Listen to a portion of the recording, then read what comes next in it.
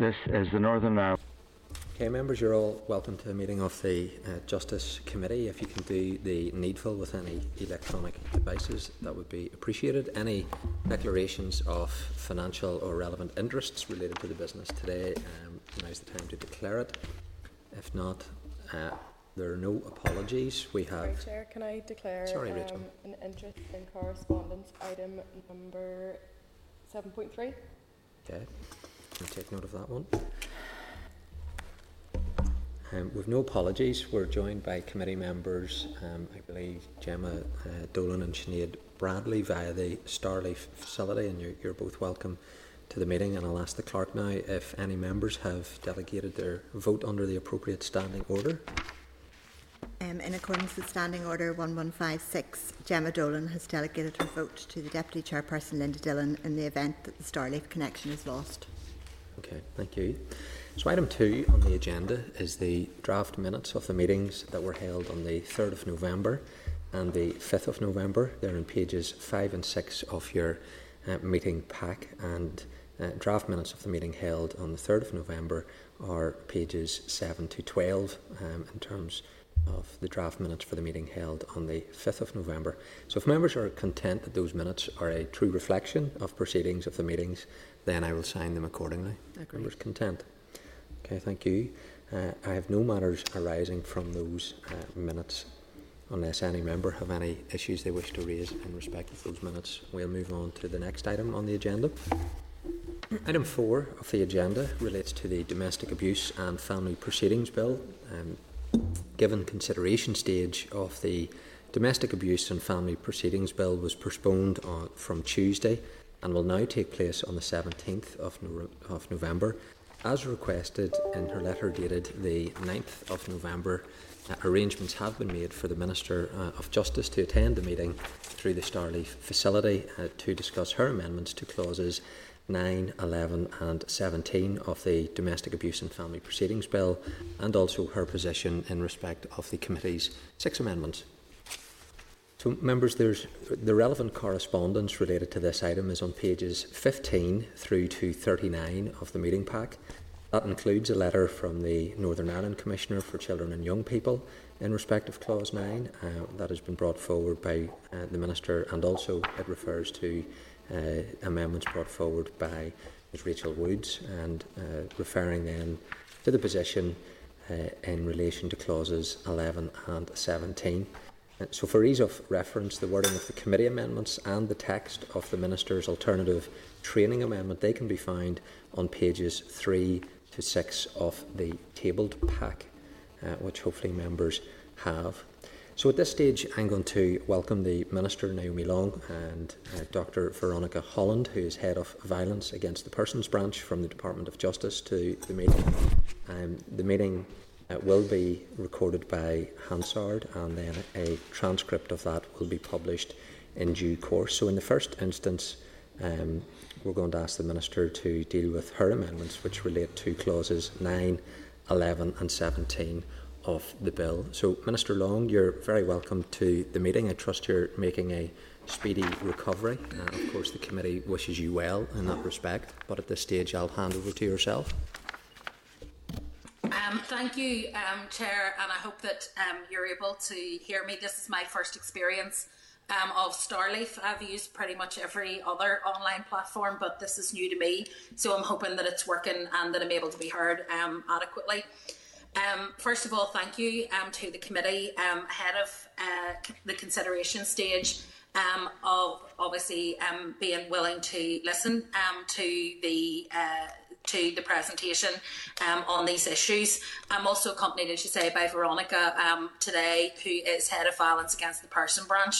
I realised that we met 2 weeks ago. It seems that committee meetings with the Minister are a bit like buses. They're on for 6 months and then 2 come along at once. So apologies for that. As you're aware, due to having to self-isolate ahead of a negative COVID test result, the date for the consideration stage unfortunately had to be postponed for a short time, and we're due now to meet on Tuesday. It will not impact on the ability to complete the legislative process by Christmas recess. as further consideration, and final consideration stage can hopefully happen on Monday the 7th and Tuesday the 15th of December. Can I also take the opportunity before I begin to make 2 apologies to the committee. The first is that I tweeted about my disappointment on consideration stage of the bill being delayed before my letter had actually issued to the department formally.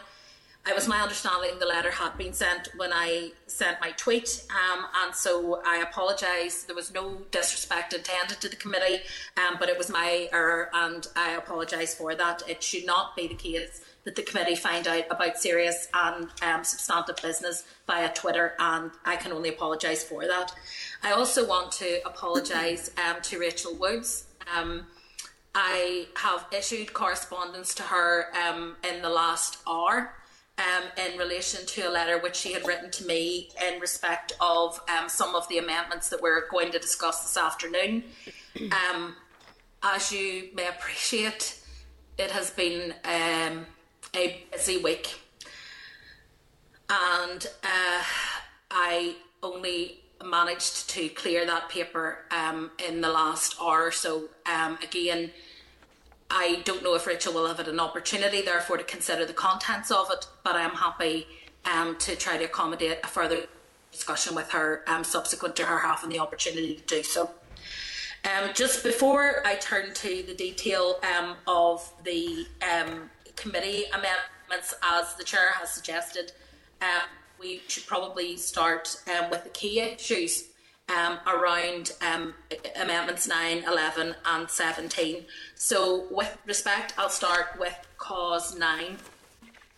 I understand there have been extensive discussions on this to date, and I also note members' concerns about the stage at which these amendments have been brought forward. My officials could have agreed to this at an earlier point. However, I hope that you will appreciate the quantum of engagement on a detailed bill which has taken place. And again, the delay was not in any way intended to frustrate the committee in doing its business.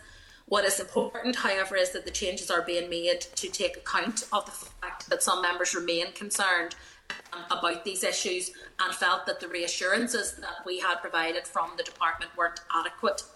3 changes are proposed in clause 9. The first is to make it explicit that any or all of the 3 elements of the child aggravator could apply.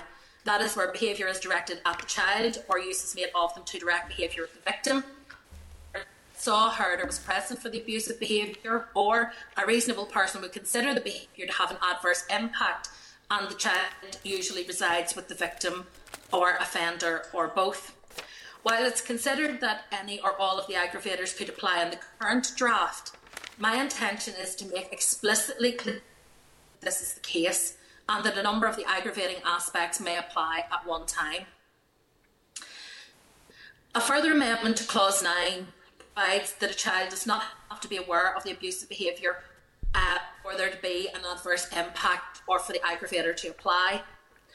Given that the first 2 aspects of the child aggravator turn on the facts, there is abusive behaviour directed at a child, or the child is used to direct at another, or the child saw, heard or was present, it could be argued that this is again not needed. However, to take a committee's concerns, we agreed that the explanatory and financial memorandum would make clear that the involvement of the child could be unwittingly or unwillingly. However, on considering this matter further, I feel that this may not provide, in fact, the necessary robust assurance to the committee that you saw, because the explanatory and financial memorandum, whilst it set out the thinking of the department and of the behind the bill, it does not form part of the bill, and therefore the intention of that amendment is to provide the necessary reassurance to the committee that the provision is as robust as possible. Finally, having further taken account of the concerns raised by a number of members during earlier sessions, particularly Paul and Rachel, provision is made for aggravation where a reasonable person would consider that abusive behaviour would adversely impact on a child. This provides that there does not need to be evidence that the child ever had any awareness of the accused behaviour and any understand the nature of the accused behaviour, or to have actually been affected by the accused's behaviour. Again, while this could, and I concede, have been made at an earlier stage, it is intended in the spirit of addressing committee concerns before this legislation passes, in order that the provisions are as robust as possible and that we maximise consensus.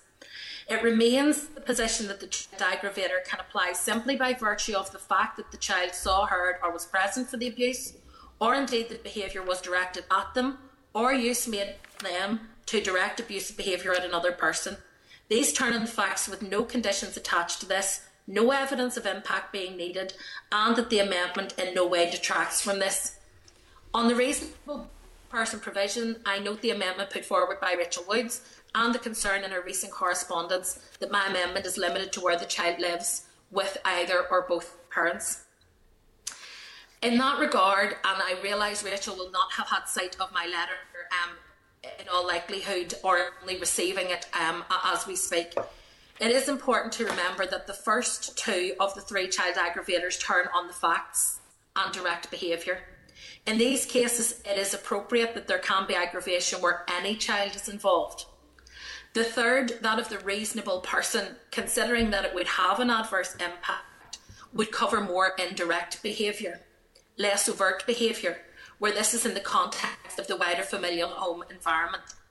This would deal with incidents where a child is in an abusive environment but is not directly involved as such. For example, where a person is prevented from leaving the home and taking a child to school or a medical appointment, where the abusive behaviour impacts on the child's well-being and development but does not necessarily directly involve them.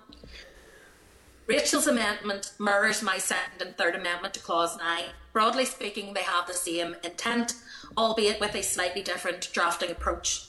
The key difference, however, relates to the fact that my amendment in relation to the reasonable person is subject to the child having to live with either the offender or victim or both. This is intended to deal with incidents where a child is in an abusive environment but is not directly involved as such.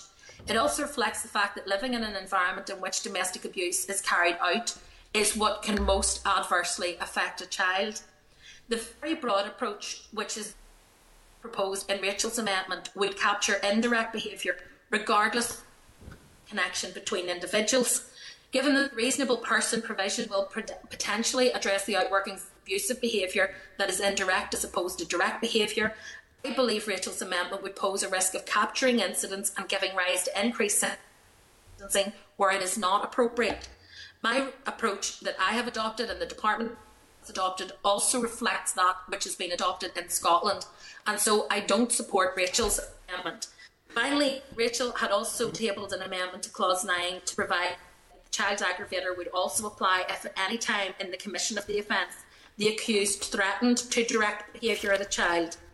While I consider that the threatening behaviour aspect would be captured by the offence with the child aggravator then applying to it, this provision would make that aspect explicit, and I am therefore content to support that amendment. So I think, Chair, I don't know if you wish to then move on to 11 and 17 or whether you wish to look at clause 9 and then move on to 11 and 17 afterwards. Yeah, well, we'll maybe pick up on clause 9 and bring in some of the members that want to raise questions on that. So I know Rachel and Paul Frew have laboured these areas in previous months, so I'm going to offer either of them to go first. By all means, Rachel, tear on. Okay.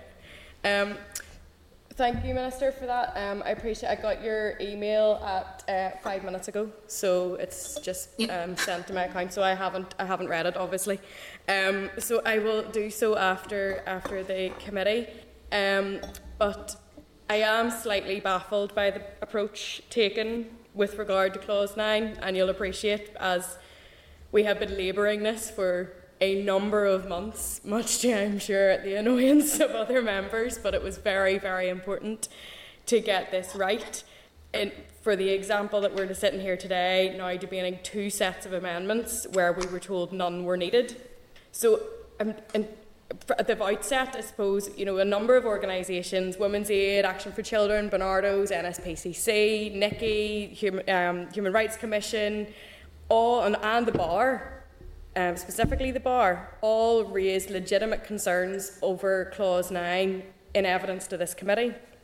So I'm wondering, just from the outset, when did you become aware of the concerns raised by these organisations? And did you have any discussions with officials at that point to address the issues raised? Yeah, I mean, Rachel, we have been having these discussions, and I mean, first of all, as I say, I apologise for the letter. This week has been test, so it has been difficult, I have to say, to turn things around in the speed which I normally operate. With respect to Clause 9, yes, we had this discussion. The issue here is not about whether I feel that these were needed, because my position remains, as does the department's position, that they are not necessary in terms of the outworking of plans. However, we do recognise that there are genuine concerns being expressed by the committee, and in the spirit of trying to reach consensus, we brought forward Clause 9 as a way to make explicit things which we believe are implicit, but we had not convinced the committee, and as you said, we had not convinced others that was sufficiently clear. So we felt it was important in order that everyone had confidence in this bill, because the purpose of this is not to set up a disagreement between the committee and the department, or the department and the sector. It is to get as much consensus as possible and the best possible outcome. And if by making these issues explicit rather than implicit, we can reassure people that it is more robust, then whether, frankly, I believe it necessary or not, I am willing to make the amendments. So that's the position that I have come to, having considered all of the information in the round, and also the fact that a number of members, yourself and Paul included, have been particularly concerned about this.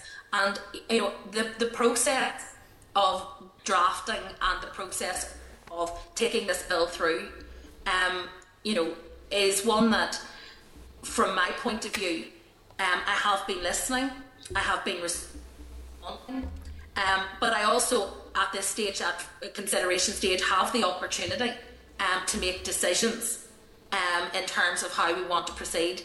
And I decided that, on balance, it was better at this stage to make those things explicit rather than to leave them implicit in the legislation. I also, when it came to the discussions around this in the explanatory and financial memorandum, and the committee at that stage had some degree of, I suppose, certainty around that. When I looked at that in more detail with my officials, I felt that that was not the way to proceed. I recognise that the explanatory and financial memorandum sets out the context in which the department is framing, and therefore it may be a material consideration if the nature of an offence is debated. It is not part of the law. It does not stand part of the bill, and therefore I feel that, on reflection, it was the right thing to do to put this on the face of the bill rather than to put it in that explanatory and financial memorandum. So, I mean, it's the basis of reflecting on the CJINI report and reflecting on the discussions that we had to date that have led me to move Clause 9. Okay, thank you. I suppose I'm just trying to figure out kind of a timeline of this. So it was after the committee's report was published, because I'm aware that at that time the only person to vote against Clause 9 as it stands was myself. So I appreciate that I am taking up a significant time here of the committee's time on amendments that I, as an individual MLA, and I believe to be published, another committee member has added their name to it. So I apologise to the committee that this is taken up as an individual MLA, but it was not the committee's position at the time with the issues with Clause 9. It was my issues with Clause 9, and to Mr. Frew then as well. So I'm trying to piece together when the decision was made. Was it on reflection of the chat that we had in committee on putting details into the explanatory memorandum rather than my amendments that were tabled when that decision was made for the set of amendments on Clause 9? It was tabled by yourselves. Look, there are a number. I mean, first of all, the timeline, whilst fascinating, won't make any difference, frankly, to the people who will be affected by the legislation. So it is more that we get this right than the point at which decisions were taken. There were a number of discussions at committee around Clause 9 that took place over quite a protracted period of time, and including with yourself. We, at different stages, had various resolutions to this, which we were then proceeding with. So, for example, in the case of explanatory and financial memorandum offer that we had made, when it actually came to the point where we were in the process of bringing that forward, I had considered that in the round, having also listened to the rest of the discussion on this, and felt that we could go further than that and put it in the bill, in the legislation, and that would give the committee the more, if you like, robust reassurance that was required. I'm not sure if the point that you're trying to make is, am I simply responding to your amendments with alternative amendments? I mean, I would simply say this: it's not unusual for an MLA or MP, for that matter, to bring amendments to government legislation to probe an issue or to try to push an issue back onto the agenda. That is part of the process. It is unusual for amendment from which MLA or MP to end up on the face of legislation, simply because the drafting capacity of the department is greater, and therefore it is usual where a minister feels that a member has raised a valid point, whether in the discussions or at amendment stage, that needs to be addressed, that they can then capture those issues in a departmental amendment and have the benefit of the Office of Legislative Counsel drafting to ensure that it is as watertight as possible. So in proposing changes and amendments to these issues, it is not to disparage the work that has been done by the committee or to undermine the process. It is simply recognition that the drafting capacity of the department means that better legislation can be produced as a result, and it is a reflection of a willingness on my part to try to accommodate, in as far as I can, without undermining the principles of the bill and the intent of the bill, the wishes of the committee. Okay, thank you, Minister. And during our committee deliberations, the departmental officials have apologised for an error in terms of incorrect advice that was provided to the committee and the misinterpreting of the Scottish law, which maybe meant that they didn't understand what some of us were trying to do in terms of strengthening the clause at an earlier stage. But after this was acknowledged, the officials made it clear that they still didn't need to see changes in the bill, and I appreciate your position is that you still remain that it isn't necessary. But when did you become aware that the officials' rejected suggestions made by some committee members was based on the fact that they didn't understand the provisions in the Scottish legislation? And did you see at that point any need to strengthen Clause 9? Well, I mean, this is an ongoing conversation. I mean, to be clear, when my officials come to the committee, they're briefing the committee on my behalf. They're not on a solo run making decisions on their own, so we're having these conversations on an ongoing basis. So there is no point at which, if you like, I become aware of what my officials are saying. I get a weekly readout of the committee. I'm aware, if not instantaneously, certainly fairly closely afterwards, what has been said and what they're doing. But I'm also aware and briefed before they come to committee about what they're trying to do. So there's no issue of me not being aware of what was discussed. The issue here is simply that we felt that it was already implicit in the legislation and that was sufficiently robust, and that we have reflected now on the basis of the strength of feeling of members of the committee, if not the whole committee, on these issues, and have decided that in order to accommodate the strength of feeling and acknowledge that we're willing to make these changes. I think that is the way we ought to do business. I would hope, having spent most of my time in the Assembly as a backbench member of the Assembly, I hope that ministers would respond when I table amendments, be they probing amendments or be they things that I would hope to actually see on the face of the bill.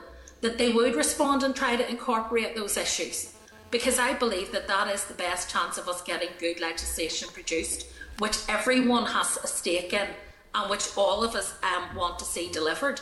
So my officials are not acting out with the discussions they've had with me, nor are they keeping me in the dark about what's being said in committee. I'm across that. But what I'm saying is that on reflection, at this stage of the bill, and every stage of the bill is a point of reflection, I decided that we should proceed to put this and make it explicit. Okay, thank you, Minister, and I appreciate your answers so far.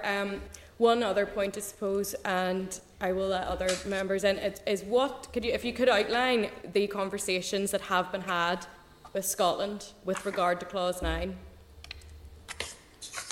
I personally have not engaged in a conversation, so I will pass to Veronica to answer specifically the advice that officials have taken and the discussions that they've had with Scotland in respect of Clause 9.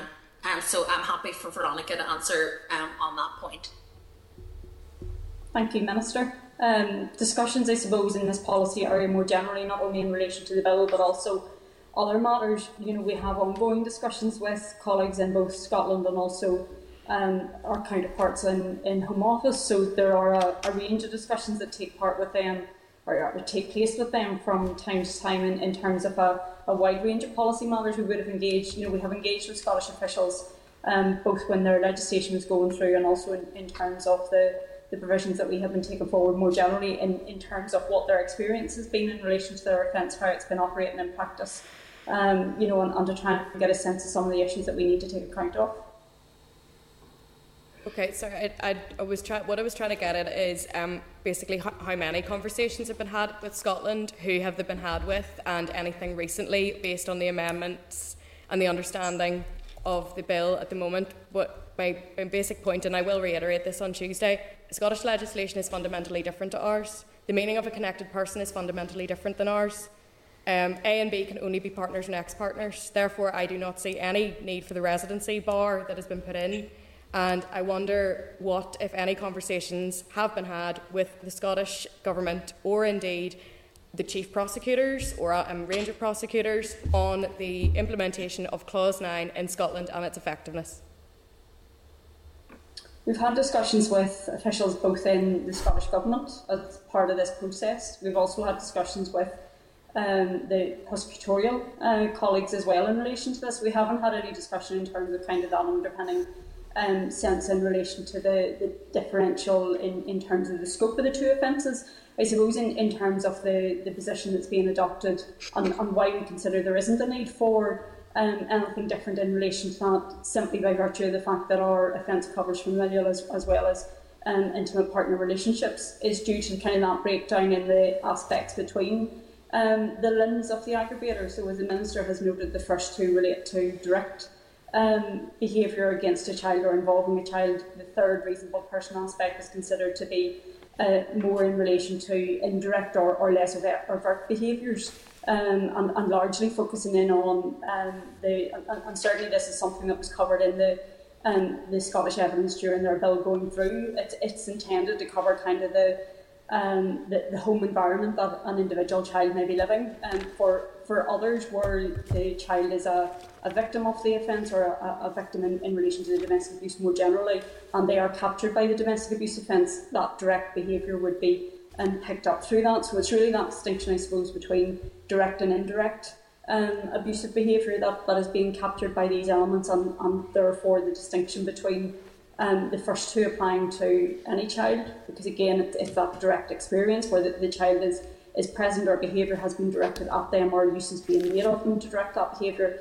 The reasonable person aspect is very much about kind of that less, the indirect behaviour and the wider environment that the child may be experiencing. Okay, I'm going to leave it there because I don't agree, and that's my interpretation, and that's why the amendments have been tabled in the way that they are, and I will make my case again on Tuesday.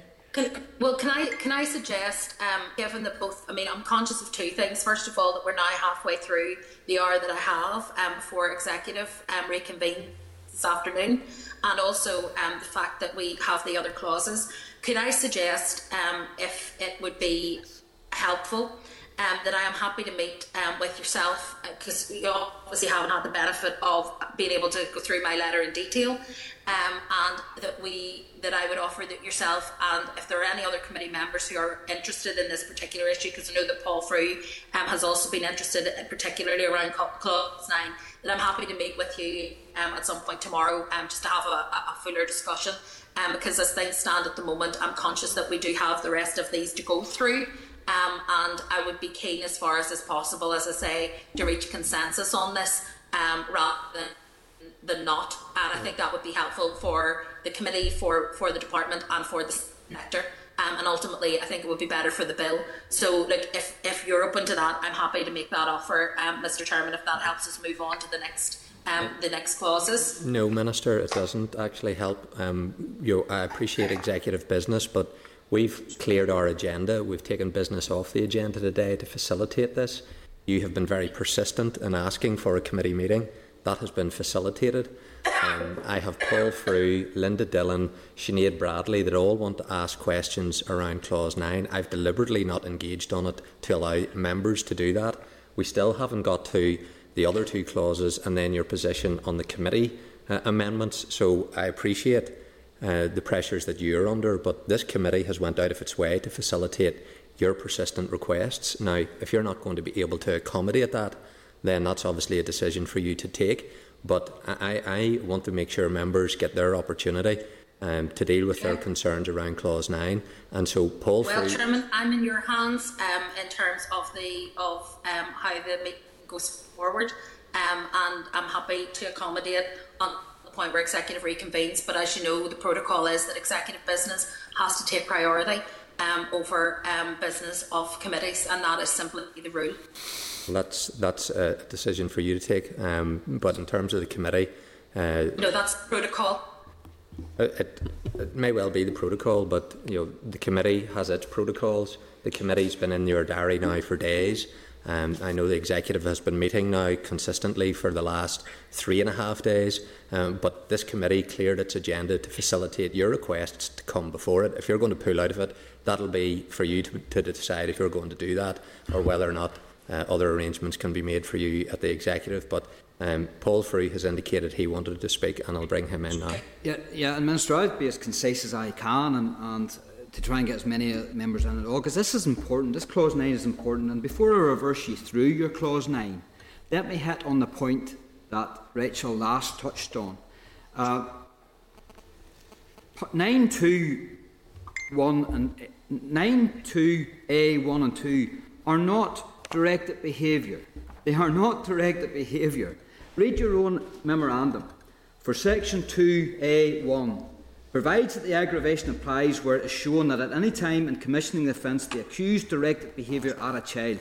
This could include the accused threatening violence towards a child to control or frighten the partner or connected person, or being abusive towards a child. That is not directed behaviour, that's indirected behaviour.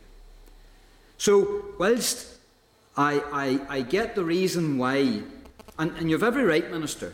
Well, sorry, I'll end it there and ask you to address that point, because the directed behaviour at the child is not directed behaviour as written in your memorandum. I'm not following the point that you're making, Paul. I apologise. I'm reading your memorandum when it says yes, that. I realise that. The memorandum. The memorandum states that this could include the accused threatening violence towards a child to control or frighten the partner or connected person. That's not a directed behaviour.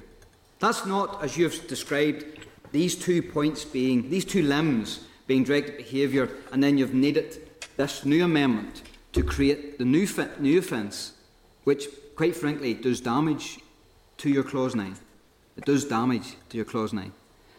So I hope I'm coming across right there, and I've expressed myself correctly. But if you can threaten violence towards a child to control or frighten the person, the connected person or partner, you're not directing that violence at the child. So that's not direct. Chairman, that's to not direct clarify, behaviour. I have said that with respect to the amendment to clause 9 to provide that the child aggravator would apply if at any time in the commission of the offence the accused threatened to direct behaviour at a child. I said, well, threatening behaviour aspect would be captured by the offence. The child aggravator then applying to this. The provision that is suggested in Rachel's amendment would make that explicit, and I'm content to support it. No, but you missed my point with regards to the two limbs being directed behaviour, and then the need then for the strengthening of it. But I'll move on, Minister. You talk about, and you have every right to make amendments. Every right, as every member is, to make amendments any time to your bill. But if you've done so in the knowledge that it's not necessary, and it's only to provide consensus, why then would you damage your clause when you know that would have the reverse effect in this committee and in most probability the floor of the Assembly? And I'll tell you what I mean by that. You've copied and pasted the residency order from Scotland. It's two totally different bills. Your own officials have told us it's two completely different bills, and they're two different styles of bill. And because of that different style, you've also added descriptors. You've been explicit, when all along you've told us the secret of this bill was not to be explicit. And in your Amendment 5, you talk about a child, including adverse effect on the child, including likely to cause the child to suffer fear, alarm or distress. Why is that there, Minister?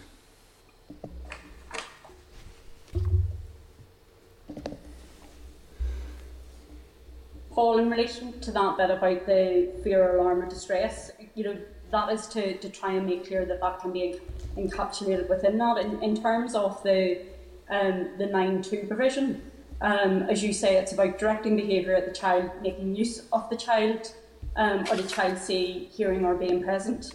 We would view those very much as direct behaviour in relation to the child, but in terms of that bit about adversely affecting the child, that reference to fear, alarm or distress is just to make clear that that could be captured within harm against that individual child, is to try and provide clarity in relation to what that could encapsulate. But for so long, Veronica, you have been telling us it isn't needed, required. And now if the Minister's saying that she doesn't even deem these amendments to be necessary, and I can tell you, and so can Rachel, and I suspect so can the members of this committee now, given that we only caveated this support for Clause 9 on the changes to the memorandum, is that this actually doesn't create consensus, it has the opposite effect, and you're actually doing damage to your own bill. And it's the committee that's telling you this. You're doing damage to your own bill. And the fact that you needed two goes at this, the fact that you needed Amendment 5 and Amendment 6 tells me everything I need to know. Because Rachel Woods gets it. And that's why she can do it in one amendment. In one amendment. Why do you need to do this if you don't deem it necessary? It just puzzles me. The point that I'm making is that we are making explicit what we believed to be implicit. So that's the point that I'm making. And it was an endeavour on our part to capture the concerns that had been raised about the lack of explicitness in this. So that's the purpose of what we have tried to do. And that was the intention of what we have tried to do. In terms of the Second Amendment, I've said that I am content with that. But the wider issue in terms of what offences it would capture, and I mean, you make the point, Paul, that it's a very different offence to the Scottish offence. In fairness, it is a different offence, but not a different structure of offence to the Scottish offence. Ours is different in that it is wider than the Scottish offence, so that it captures other familial relationships, but it is based around the same broad structures as the Scottish structures. So whereas, Minister, for example, in England, the structure of the offence is entirely different, and therefore the comparison between the two would be entirely specious. So that's So you make my point. You make my point. Not the same offence. You make my point for me, Minister, because with you adding the residency, you rule out the niece, the nephew, you rule out the best friend's daughter, you rule out the next door neighbour's son or daughter. Paul, those would be captured by the other limbs of, and I suppose that's where we're trying to make that distinction. Those would be captured by the other limbs of the offence in terms of where that individual child is present, where they're used to direct behaviour, where behaviour is towards them. This additional part is really to try and encapsulate that less obvious, less overt behaviour that happens, the impact of living in an environment where domestic abuse is being carried out. We would be of the view that in relation to the niece-nephew scenario, those will be captured by the other aspects of the provisions within the bill. And that's why you include the reasonable person test, and that's fine. But there is absolutely no need for you to add residency in this limb of Clause 9, when you haven't been consistent throughout Clause 9 or even the bill around this aspect. And you're being explicit in this part of the bill when you haven't been explicit in any other parts of the bill, and that does damage to the style and content of the bill, as I've tried to demonstrate to you, Veronica, and the Minister. This damages your bill. This destroys consensus in this place. And I just don't see for the life of me why these two clauses cannot be removed. And if the Minister still feels strongly enough, then they can be put back in again at further consideration stage, which is her right. Okay, thank you, Paul. I'm going to bring in Linda Dillon at this stage. Thank you, Chair. I want to establish a wee bit more about the actual clause itself rather than... Well, the first point I want to make, and I understand what the Minister's saying around acknowledging and trying to address the concerns of the committee, but to be fair, there actually was consensus of the committee. I know Rachel obviously did put in an amendment, but it wasn't a committee amendment, it was Rachel's amendment. The committee had actually reached a consensus that the EFM would address it. Now, accept that there is now an acknowledgement that perhaps it doesn't. I have spoken to the organisations that raise these concerns, and they've highlighted that actually, I mean, every member will be aware of this, and there's a letter in the committee that they support both the Minister and Rachel's amendment. So I'm concerned about both amendments for different aspects, but I'll get an opportunity to question Rachel in the committee here. I understand the Chair is going to give us some time to do that, and I appreciate that, because I have some questions about Rachel's amendment, and that's not to say that I don't support it. I just have questions that I want to ask, the same as I want to ask about this one. I have the same concerns about the residency one. Now, you've answered some of it, to be fair, Veronica, but my concern is actually, because I accept that the adverse impact is not going to be the same on a child who's in visiting, who lives up the road, who happens to be there when something happens, and they run home and say, I don't know what's going on up in that house, but it's nothing to do with me, as would be experienced by the child who lives in that house and experience it day and daily. Where I'm concerned with the residency is where a child potentially is resident with, for example, grandparents because of what's going on in the home, but there is contact, and that the child spends overnight, maybe 2 or 3 nights a week within that home, or where the couple are separated and the child is living with some other member of the family, and the abusive partner has a new partner, and when the child is staying with them, they're abusive to that other partner, because I still think it would have the same impact. That's still your mummy or your daddy, regardless if the other person isn't connected to you.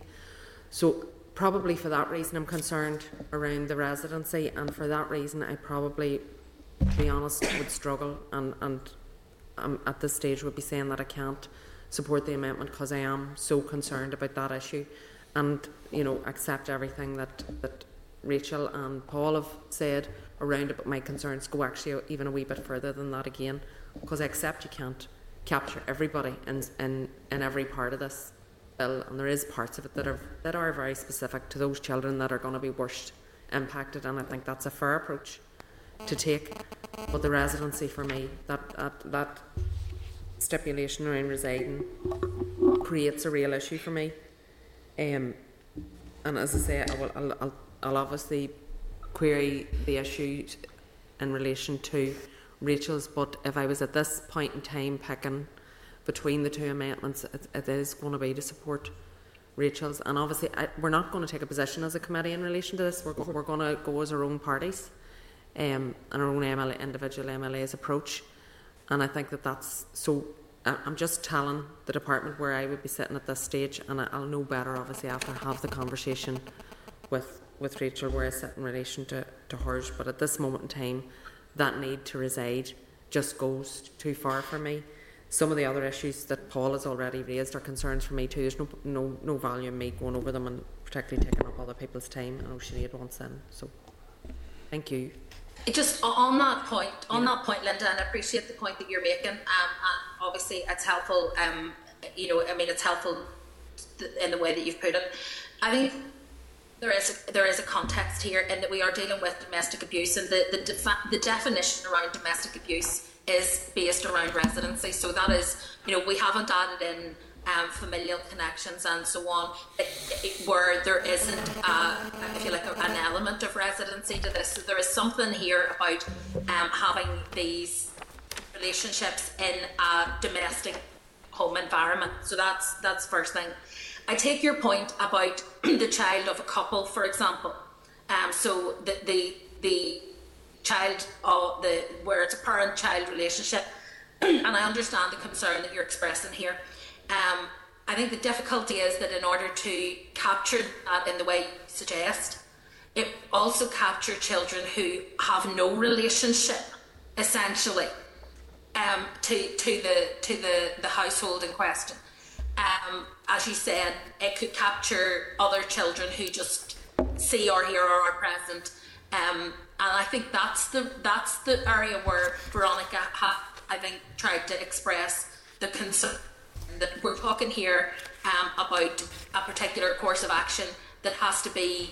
I'm trying to think how best to clarify the position, that it's not just any child, but it has to be a child who is directly impacted. So that's the point that I'm trying to make in terms of what we're doing. With respect to the amendment, it was, as I say, an attempt to try to get it. I accept the fact that Rachel's amendment was not a committee amendment, but I'm also aware that there had been lengthy discussion. And with respect to the financial memorandum, it does not stand part of the bill. It says that clearly on it, and that was what raised my concerns about that being seen as, if you like, a salve to the wider concern, because it wouldn't ultimately provide the committee with the level of clarity and the level of robustness that the committee appeared to be seeking.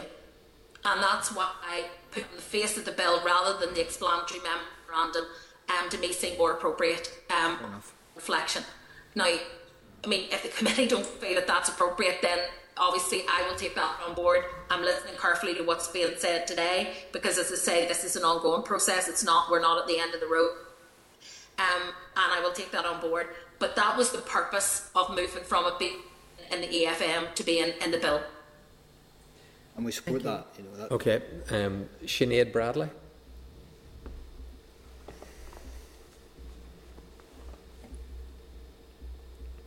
Thank you, Chair. Yes, to be fair, much of it has been gone over, and just it is about there's a real disconnect for me still between the definition of connected person and the breadth of what we're trying to bring into in this bill in terms of those relationships, and then this notion of residency just jars with that. I don't see any consistency or flow in that. And I know the Minister, you referred there that there is always that sort of residency notion in the background because this is domestic and it's referring to units and relationships. But I'm not sure that it is there. I think this addition of residency really doesn't flow through this bill. I don't see it in other parts, and I remain to be convinced that it fits. I can see how it did fit in the Scottish legislation because their parameters were much tighter and smaller in terms of, who the connected persons could be. But I just remain to be convinced of that. And I don't know if there's anything more you can say to me at this point that would throw more light on that. Sinead, is it maybe helpful if I try and give some further explanation in relation to that residency aspect? And I suppose building on what the Minister has said, as you'll be aware of the other elements in relation to the aggravator, there isn't the condition of the individuals living together. So essentially, and as we say, those are intended very much for those situations where the child is in the house, sees the behaviour, so in terms of this reasonable person aspect, it is intended very much to try and deal with that wider environmental impact in relation to how the relations between two individuals bears out on the child more generally. I suppose the concern would be that if we don't have this residency impact, so for example, if you take the scenario where individuals are living in two terraced properties, there's kind of argy-bargy every night in the property next door, it could be argued that that abusive behaviour has an adverse impact on that child, albeit that they're not in that household. And I suppose our concern is that we need, in some respects, I suppose, to try and ensure that we're dealing with that behaviour that impacts most upon a child. And what we don't want to have is a situation where basically any indirect behaviours between any individuals where there is some connection to a child could potentially be brought to bear in terms of the offence, a person being having increased sentencing in relation to that offence. So as I say, the focus of the reasonable person aspect is very much to try and reflect where it is indirect behaviours that adversely impacts on a child in the context of the environment within which they're being brought up. If that's of any help in terms of trying to provide some further clarity on the thinking on that. Thank you, it does, but I think it requires a bit more investigation on my part. But thank you. Can I just ask, the comments that this offence needs to be occurring in a domestic setting, where in the bill does that exist? And indeed, the bill actually makes provision in Clause 10 for these offences outside of the United Kingdom, an issue that we had to get legal advice on. So, Minister, you said that this offence takes place in a domestic setting. Where's that? No. Well, I didn't say that actually. What I'm saying here is that the context of domestic abuse, by virtue of its name, means that there is an element of domestic and familial relationship within this setting. So that is, if you like, the scope of the offence that we're creating. It is not explicit in the bill because we accept that abuse can take place in other settings. So to be domestic abuse, it doesn't have to happen in a house. So that's the first thing to clarify. So that's not what I was implying. I was simply implying that there has to be this familial relationship. It's not just general abuse of another individual. And that that's the scope of the bill. Otherwise, we would be capturing things that are not domestic abuse, whilst they may be inappropriate behaviours, and they may even be criminal behaviours, that wouldn't fall under the scope of the bill. Okay, I think that goes then to so if that helps to clarify, because it's not my intention to suggest that people need to be resident in particular premises for this to apply, just to be clear. No, well, I appreciate that, and I think that's where it goes to the issue then as to why this amendment has a residency issue attached to it, because that's not anywhere reflected anywhere in the bill. And I understand that point has been made today, and I will reflect on that with officials. I think Veronica has tried to set out the rationale for that in terms of, if you like, lower impact offences, which could then carry quite a heavy sentence as a result of the child aggravator and so on being applied, where someone non-resident and being witness to something that is happening, or hearing something that is happening, present in something that's happening, but not, if you like, as a course of action. But we will reflect on what the committee has said, because that was the purpose of me seeking this meeting today, because I want to understand better exactly where the particular issues on this are. So that's helpful to me. Well, I suppose now I'm just repeating what Linda said. The committee did reach a position on this, and we didn't accept at the time Rachel's amendment. We had consensus outside of Rachel's position. But the information on which that decision has been based has now changed because of the doubt that has been raised by your intervention. As such, then it becomes an individual decision for political parties. The committee is no longer bound to a committee decision on that basis. So even if you remove your amendment, it's past the post in terms of a committee position to be able to be taken at this stage now. So just to be... Yes, I understand that. I mean, the issue, as I say, Chairman, was particularly in respect of the explanatory and financial memorandum. I mean, it simply would not have provided the reassurance that we had indicated, I believe, to the committee that it might. And on reflection, therefore, I didn't feel that, given the importance that the committee had placed on that particular issue, that it was an appropriate vehicle to resolve the issue. Okay. Members, if there's no other members on Clause 9, Minister, do you want to take us through Clause 11 then, that issue? Well, if I could take 11 and 17, because I know the committee wished to discuss them and they are linked in with the new clause in relation to the child cruelty offence. Yeah, sure. As members are aware, the evidence received by the committee during their deliberations highlighted concerns that non-physical behaviour of a child by someone with parental responsibility for them was not captured by the current child protection provisions. In order to respond to this, an amendment will be made to the child cruelty offence in Section 20 of the Children and Young Persons Act 1968 to make it clear that non-physical treatment of a child by someone with parental responsibility for them is an offence. This offence applies to those under the age of 16. Amendments are also brought forward in relation to clauses 11 and 17 as a result of this. Clause 11, as it currently stands, provides that the domestic abuse offence does not apply where a person has parental responsibility for someone under 18 years of age. I have tabled an amendment to this clause which will change the age from under 18 years to under 16 years of age. This is to ensure that non-physical behaviour of a 16 to 18-year-old by someone with parental responsibility is captured by the new offence. This is necessary given that Section 20 of the Children and Young Persons Act 1968, assuming the amendment passes, would capture non-physical ill treatment of a child by someone with parental responsibility for them only applies to persons under 16 years of age. To do otherwise would mean that those aged 16 to 17 would not be protected in terms of non-physical abusive behaviour. The change to Clause 17 is for the same reason.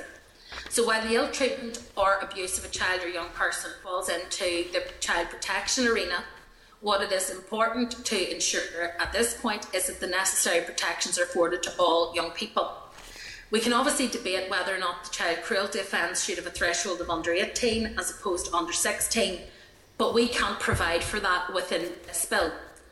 My focus is on ensuring that abusive behaviour against children can be dealt with by whichever means are available.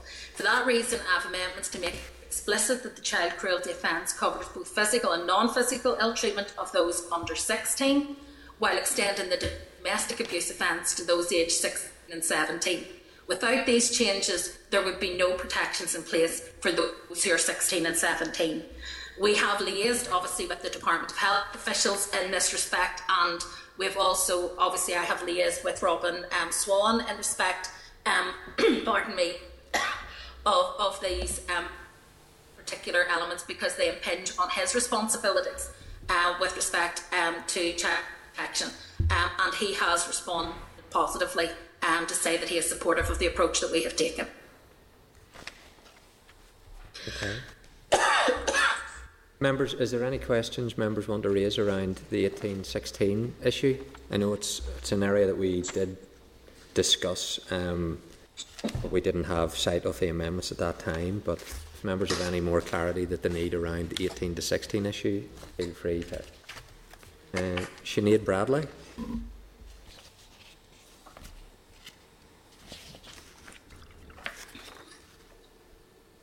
Hello, if the broadcasting people can bring in Sinead Bradley.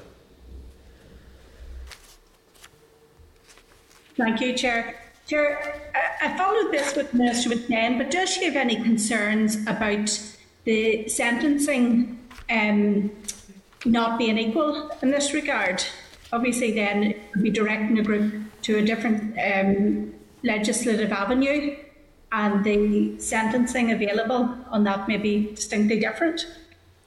And I understand in terms of penalties, I think what's important is the necessary protections and safeguards are in place to address non-physical abuse behaviour against children. So I think that's the priority. This is provided through the amendments to the child cruelty offence, as well as lowering the threshold for the parental responsibility exclusion. Children under 16 are being dealt with under health child protection legislation, where the penalties associated with a maximum of 10 years have been in place for some time. I understand the point that you make, Sinead, but as Justice Minister, I can't alter this, and any changes would have wider ramifications for the Department of Health, who have primary policy responsibility in that area. So it would be for the Minister of Health to bring forward any change in terms of the penalty. For the domestic abuse offence provisions, this could cover not only physical abusive behaviour, but also include serious violent and sexual assaults, which is why the reflected penalty is 14 years, because that reflects, if you like, the current sentencing structures that would apply to similar offences within the justice sphere.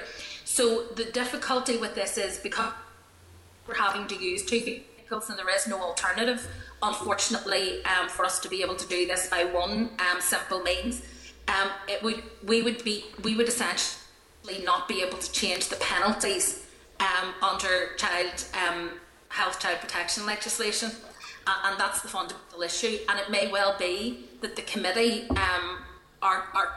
would want to write to the Committee for Health to see whether or not the Minister of Health might want to look and review the penalties within their framework, and that is something where I am happy to assist the Minister if that's something he wants to do, but I can't do that on his behalf because it's beyond the scope of my department and this bill. Thank you. I appreciate that, Minister. Thank you. Okay, Sinead, thank you. Okay, if there's no other clarity needed on those areas, Minister, do you want to move on then to addressing the committee amendments? Yes, Chairman. First of all, with respect to the committee's amendment of the guidance around data collection, as you're aware, I'm content with that amendment. I would intend to bring forward an amendment at further consideration stage, because there are some issues around the organisational names referenced in the provision that the committee has brought forward. They will be pretty minor technical changes, and we will share those with the committee as soon as we have them available to us. So that's on the data collection. With respect to enabling information sharing with schools, we are in agreement. There is considerable merit in provision being made that will enable information to be shared with schools for the purpose of Operation Encompass approach. As noted, I think I have withdrawn my amendment, and provision we believe can be made at further consideration stage for some of the concerns that I had in that regard. I want to stress my amendment was intended to build on and enhance the committee amendment through providing increased clarity and certainty as to what the regulations will contain and to ensure provisions are as robust as possible. Expanded enabling powers would be more targeted, being explicit that the regulations can set out who information could be shared with, and two, what is deemed to be a school or college, who are pupils or students, what a domestic abuse incident is, the circumstances in which information is shared, unauthorised disclosure, and the offences associated with it. So I want to ensure that the necessary scope and authority is provided to take forward the detail of the regulations more clearly, setting out what will be provided for within regulations in terms of who, what, why and when. There's also the issue of the various to take forward some aspects of the regulations without this signposting. For example, to enable colleges to be captured, and also to be able to provide for offences and penalties associated with provisions, for example, where there is a breach and there is unauthorised disclosure. In the absence of this, there might be a question as to whether it's within the Assembly's legislative competence. So also needed of any infringement of Article 8 of the Human Rights Convention, the right to respect for private and family life. Again, my amendment would seek to address these issues, build upon and strengthen the provisions and minimise the risk of the enabling provision not being sufficient for collective purpose. I'm hopeful that the committee would welcome this, and therefore hope that we would be able to reach an agreed position when it comes to further consideration stage in regards to Operation Encompass. With respect to the reporting requirements, which I think is Amendment 21, again, agreement that there is merit in reporting on the operation of the provisions of the bill. As noted, I've withdrawn my amendment, but consider that there should be some amendment for further consideration stage. Again, the intention here is to build on and strengthen committee amendment changes primarily to refine some of the language around criminal proceedings so that it more closely aligns with practice. The amendment further consideration stage would technically quite different, given that there will be a substantive committee provision in place. This person is no starting from sheet. So although we have withdrawn our amendment, it will not come back in the same form. However, the intent would be the same as my previous Amendment 21. So I hope that that makes sense. Members will also wish to note that additional provisions in relation to recording of police offences as well as submitted to and cases prosecuted the Public Prosecution Service. I note that the suggestion from Rachel Woods of recorded offences by police district is helpful, and so I would, if the committee are minded, I would intend to support that at consideration stage next week. And also, I agree that there's more for clarity, stating numbers where the offence has been aggravated and proved as such. In terms of provisions around the experience of witnesses and arrangements of business in court, I think that these would be more appropriately considered in terms of the three categories of offences as a whole rather than by the individual categories. In relation to the guidance aspect, my amendment had reflected that the provisions commencing, the guidance will have been finalised and published, therefore focuses on review and revision. The wording around the time period for reporting is designed to reflect the fact that for official statistic publications, these typically require around 6 months from the chosen end date. Finally, I have some concern that the requirement that there be ongoing reporting on a long-term basis.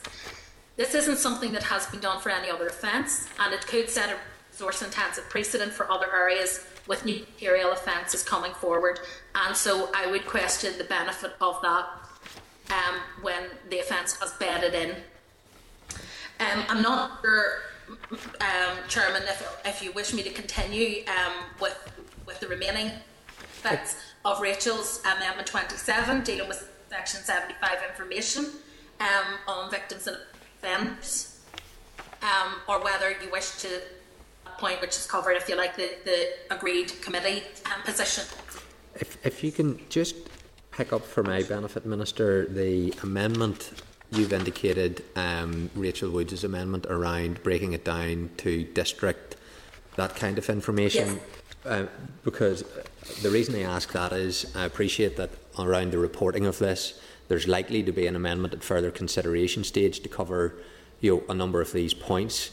What I'm wanting to know is why at this stage would you be supporting Rachel Woods' amendment around that aspect to do with policing, just so that I know, because going into next week I knew what my position was going to be, but that might change if you can give me a good reason. Chair, my reasoning was that I didn't purpose of resisting an amendment which I was going to subsequently provide for, in that there's no, if you like, caused by accepting the amendment that Rachel has proposed in terms of recording the offences by police district. I actually think that is a helpful recommendation, and so I'm happy to accept that amendment at consideration stage next week, and also think that there is merit for clarity, stating numbers, being aggravated, and so on. So it's simply that I don't wish to resist amendments where I believe there is merit in them. And what I'm trying to do, I suppose, at this stage, is to get those in at consideration stage where possible, and then to refine a further consideration stage. I'm not sure if that answers your question, but certainly see that there is merit in that, and therefore wouldn't necessarily wish to resist it. I suppose that's okay, and this is not a committee position because we didn't take a committee position. Of course. In terms of where I was in this, I was leaning towards being against it, but I had a mark against it to say at further consideration stage, given that there was going to be a wider tidying up exercise, and that was the preliminary approach that I was thinking about. And it's maybe a broader point. There is obviously, sure. I mean, obviously, Chairman, there is also the remaining aspects of Amendment 27 dealing with Section 75 information and so on. And on that one, I am convinced, and so I don't support the second part of Amendment 27. And I can set out my reasons for that if that is helpful. The specifics of that particular element of the reporting by district, I reckon that.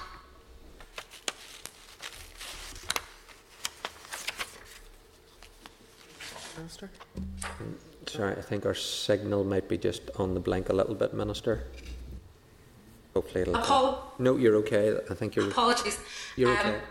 It was just to say that the remaining aspect of Rachel's Amendment 27 dealing with Section 75 information, I don't support that because I don't believe that...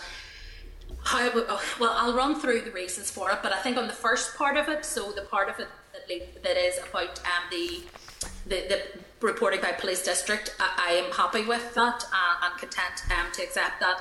On the remaining part about dealing with Section 75 information on victims and offenders, I'm unclear as to what some of it would be intended. And indeed, I would be concerned my confidence in the justice system if it was in some way appearing to profile people. And I think there is a risk of collating data at that level where, for example, you're dealing with potentially quite small cohorts of individuals in Northern Ireland and then reporting on that basis. I think while organisations how reporting on 75 can be improved, I think operational partners have indicated to us they simply cannot deliver on what is recommended and require the involvement of a complete overhaul of their IT systems. So even for them to volition to report which they wish to do will, from their perspective, require an overhaul of the IT systems across the criminal justice system, the operation and financial ramifications of which I think you will appreciate are fairly significant. So I think imposing additional requirements, not all of which necessarily benefit victims materially, we would end up expending resources that won't be available for measures that can substantially help them. So I don't support the second part of Amendment 27, just to clarify. Okay, no, that's helpful for my information, but Linda wanted to ask just on those Amendment 28, I think. Just a very quick question, Minister, in relation to the number of offences recorded within each police district. Is that something that has that you've had a conversation with the PSNI around? Can it actually be done? If it can, I mean, I think that's obviously potentially a positive move, but has a conversation been happening? Yeah, I'm assuming they'd have to be the people who do that. In terms of the reporting requirements, we have spoken to operational partners about what they can and can't deliver in terms of the statistics and in terms of reporting requirements. And we have liaised with them both in terms of what the proposals that are there on the field, the bill and amendments that have been brought. Veronica, I think Veronica obviously has, as you know, in the discussions, for example, Section 75 reporting, the feedback that we have received directly from our partners is that is something that they can't do because they don't have the capacity within their reporting systems and computer systems to record that level of data without major changes to the system. Whereas, for example, recording by offences by police district is something that is operationally more manageable and therefore I think it's something that could be helpful additional information for us just in terms of particular issues. So Veronica, do you maybe want to talk a little bit about the discussions that you have had at a kind of official level with the partner organisations?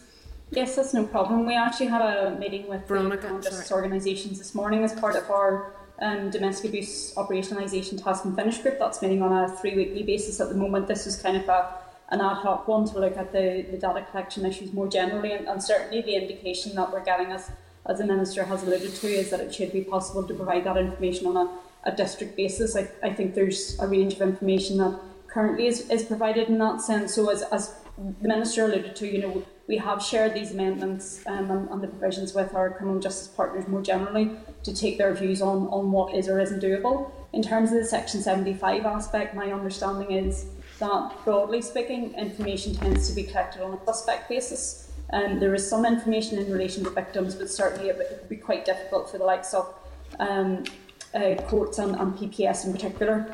They don't collect that information at present in relation to victim, and they certainly don't collect the range of information that would be required in relation to that Section 75 provision. My understanding is that there are conversations and discussions ongoing in terms of how that situation can be improved, and I think certainly places appear to be at a more advanced stage in relation to that. Can I just ask a quick question and just a very, I suppose, straightforward answer would be appreciated. In relation to the Section 75 stuff, previously on the policing board where we had asked for Section 75 to be included, and for the same reasons that Rachel's asking for it here, to be fair, is because without statistics, how do you resource things, how do you direct resources, and we're always asked for statistics. But in fairness to the PSNI, what they had said is some of it would be very simple. For example, you may easily be able to see that somebody has a physical disability. You may easily be able to see that somebody is coloured, somebody is from an Asian background and things like that. But how would you establish, unless somebody gave you the information, if someone is gay, bisexual, if someone has a mental health issue? So if someone has a communication disability, so if they have Asperger's, autism, all of those things are not obvious. And I'm not arguing against what Rachel's saying, to be fair. I'm just wondering, is there, if a way has been found around that, I'd like to know, because I would like to share it with my colleagues on the policing board, because I'd like it to be used in a wider sense. We're resisting that amendment, Linda. To be clear, we're saying we don't accept that part of the amendment because we don't believe that the Section 75 can be collated in the way that Rachel has asked. Yeah, that's fair enough. I just wanted to clarify that. Thank you. Yeah. Okay, Sinead Bradley. Thank you. That sort of clarifies my question. So am I right, the department won't be supporting Amendment 27, is that right? Yeah. Sinead, I think we're content into the first aspect of it around the aggravation, but not on the Section 75 aspect. So as the Minister said, we're content in relation to the first bit, but not the second half. Okay, but that will be presented as one amendment, Amendment 27. I suppose if you look at it as Amendment 27 in its entirety, we couldn't support it because we don't support that second part. But what we would want to do is to bring that first element into the provisions that we would bring forward at further consideration stage, so that bit about the aggravation and it being improved. No, that's fine. I understand that. Thank you. Okay. Paul Frew. Thank you, Minister and Veronica. Thank you for your time. Your amendments around the contact orders and court proceedings, they're a very thick read, so I haven't got through them all. But one of the big aspects this committee was dealing with was the way in which people, perpetrators probably, in fact certainly, use court proceedings as a weapon. Can I ask you then, out of all of those amendments, and probably particularly Amendment 29, factors relevant to residence and court contact orders, and then also, if you could give us your basic what it does on the tin aspect, but also if you could give commentary around Rachel Woods' amendment number 14 around the requirement for civil legal aid. Because one of the reasons why perpetrators use the court as a weapon is to run down the resources of the victim. And I'm wondering, what's commentary, the department's commentary around amendment number 14 under Rachel Woods' name, and how you see that working out? And I appreciate. Chairman, I appreciate that. Chairman, before we do so, before we do that, could I suggest that we finish dealing with the committee amendments, because I think it's important that we complete that. There's also an element of training, and there's a further element in terms of it Yes, our committee amendments, and I wanted to discuss our approach to those, and then I'm happy for Veronica to come back on those 2 points that Paul has raised, if that would be okay. That's fine. Sorry about that, Minister. You took the words out of my mouth. Important questions Paul has, but I know you were midway addressing the committee amendments, so if you want to do that around those, the rest of them, then that would be great. Thank you. I don't mean to take over your position as chair, so apologies. Okay. I'm just conscious that I leave these hanging. In terms of training, we're in agreement with the committee that training is key for those involved in the operationalisation of this offence. I hope that you're reassured that work is currently being progressed by the police and PPS in conjunction with voluntary community sector partners in terms of developing training programmes specifically around this issue. So I don't disagree with the importance of this. For, as you will be aware, I do have serious concerns are really being placed on my department to operationally independent organisations, and the precedent that would set not only for any future Justice Minister but also for other executive ministers by placing legislative areas which are effectively outside their remit. The committee amendment places a duty on my department for the training of independent entities over which I have no control. Indeed, in relation to the Public Prosecution Service would, subject to the view of the Speaker, require a cross-community vote at the final stage because it interferes with the independence of the Director of the Public Prosecution Service. The appropriate locus is within the organisations themselves to determine precisely what is needed on operational requirements. Firstly, I would welcome the committee's agreement that we should place the onus on the organisations rather than on my department, because I think you place me in an invidious position where you're asking me to direct bodies that I am also in law required to respect their independence. My amendment places duty on the police, the Public Prosecution Service and the Northern Ireland Courts and Tribunals Service to provide training as they consider appropriate on Part 1 of the Act. That would cover the organisations with the key responsibility for criminal proceedings on the domestic abuse offence. I would question the merit of going beyond that in terms of the scope of the training provided, though it would not obviously preclude other parts of the criminal justice system from having further training regard.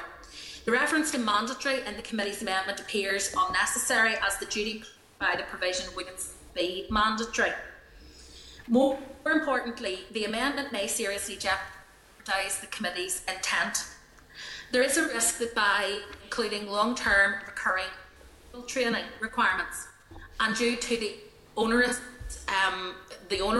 burden that will place on organisations, that this could inadvertently become an across-the-board tick-box exercise rather than and focused training that we all agree is needed, and that, for example, the Director of Public Prosecutions and the police are currently trying to scope out with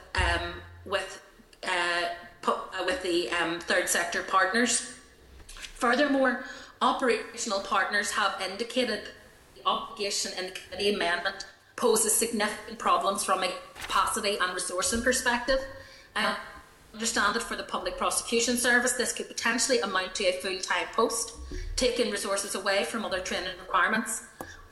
Whilst for the PSNI, it could have a wider impact on capacity in terms of operational policing, taking finite resources away from other key areas. At present, I understand the PSNI do not undertake annual recurrent training in any area. So with this in mind, my amendment aims to ensure that the obligation for training to be undertaken, but as considered appropriate by the organisation and targeted at the appropriate areas that need it most. For the reasons set out, I also have concerns about imposing annual training on an ongoing basis. It seems disproportionate and not consistent with how a new offence would generally be embedded, and it would be very resource intensive in terms of precedent for future offences. I am keen to provide more flexibility to the operational organisations themselves to determine the appropriate level of training whilst retaining the need to undertake this, and I would be interested in members' views on this, because I am concerned that inadvertently this could actually undermine the purpose of amendment, and if you like, if the intent of the amendment is that people are properly trained and fully aware of legislation and also properly supported in terms of being able to enable it and pursue it, then that, I think, is a point on which we're agreed. I think that it's also tied in with this an amendment, as you know, from Rachel on the provision of resources. Again, there is an inability on my department to dictate to operationally independent bodies how their budget is distributed. So it's not about whether or not I provide the resource, but I cannot ring fence the resources of that provision in terms of how it will be spent. And it's not possible for me to do that. And indeed, as for the wider implications of this, more importantly, entail significant and potentially open-ended financial demands on my department.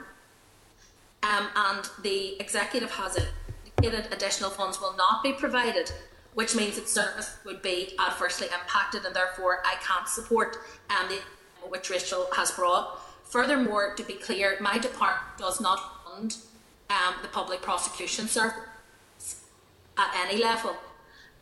They are funded as non-material by the Department of Finance directly, in order that they are completely independent, though part of the justice system, completely independent of oversight of my department. Okay, thank you. I'm going to bring in Doug Beattie.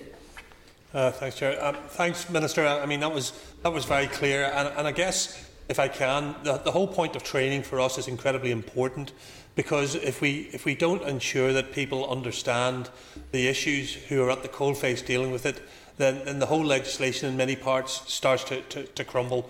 And I absolutely do have some sympathy with what you're saying in regards to part 1 of this clause about your department being responsible for that training, although I do see where there is a degree of oversight. But where I have a real concern is I actually think annually is an important piece to have in there. And the police do annual training. They do annual force protection training. They do annual firearms training.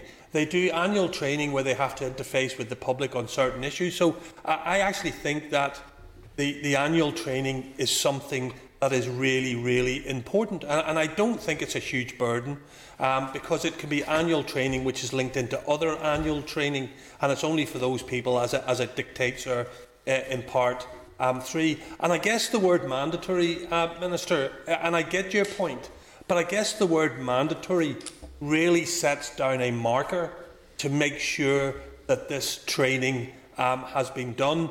And my concern with your amendment, if I'm really honest, it looks a little bit weaker. It doesn't give me that sense that the training will actually hit what we're trying to get it to hit. So where I would be happy in a further consideration stage to look at part 1 of the clause, and even part 4 of the clause, I think probably not quite that workable. I do think that the annual piece is absolutely fundamental. I think the word mandatory in there needs to stay in there. I think it's an important marker, and I just think that your amendment is a little bit weaker in the way it's been produced. Although I'm sure we can cut and paste from both to create what we're actually after achieving here.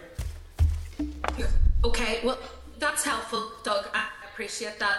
I mean, the first thing is that I'm happy to work. I mean, depending on obviously how the committee feels at the end of this session, I'm happy to work with the committee. But it is important to note that we can't make lesser provisions at further considerations. So, for example, we would not be able to amend some of the issues that you've raised around this if it gets to further consideration stage. So once it says mandatory and annual, that can't be diminished. However, just to point out, strictly speaking, what you said is not accurate.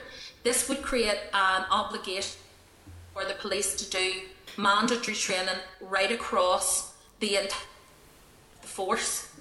So there is it's not that only those officers, for example, who have particular roles would be trained in this, or particular domestic abuse response officers or anything like that. It would be for every officer from Chief Constable right down to new recruit. Now, what the police service and indeed what other services we're talking about is, if you like, initial training be rolled out across their sector. And then it would be embedded in the regular training that would go into training new recruits and so on.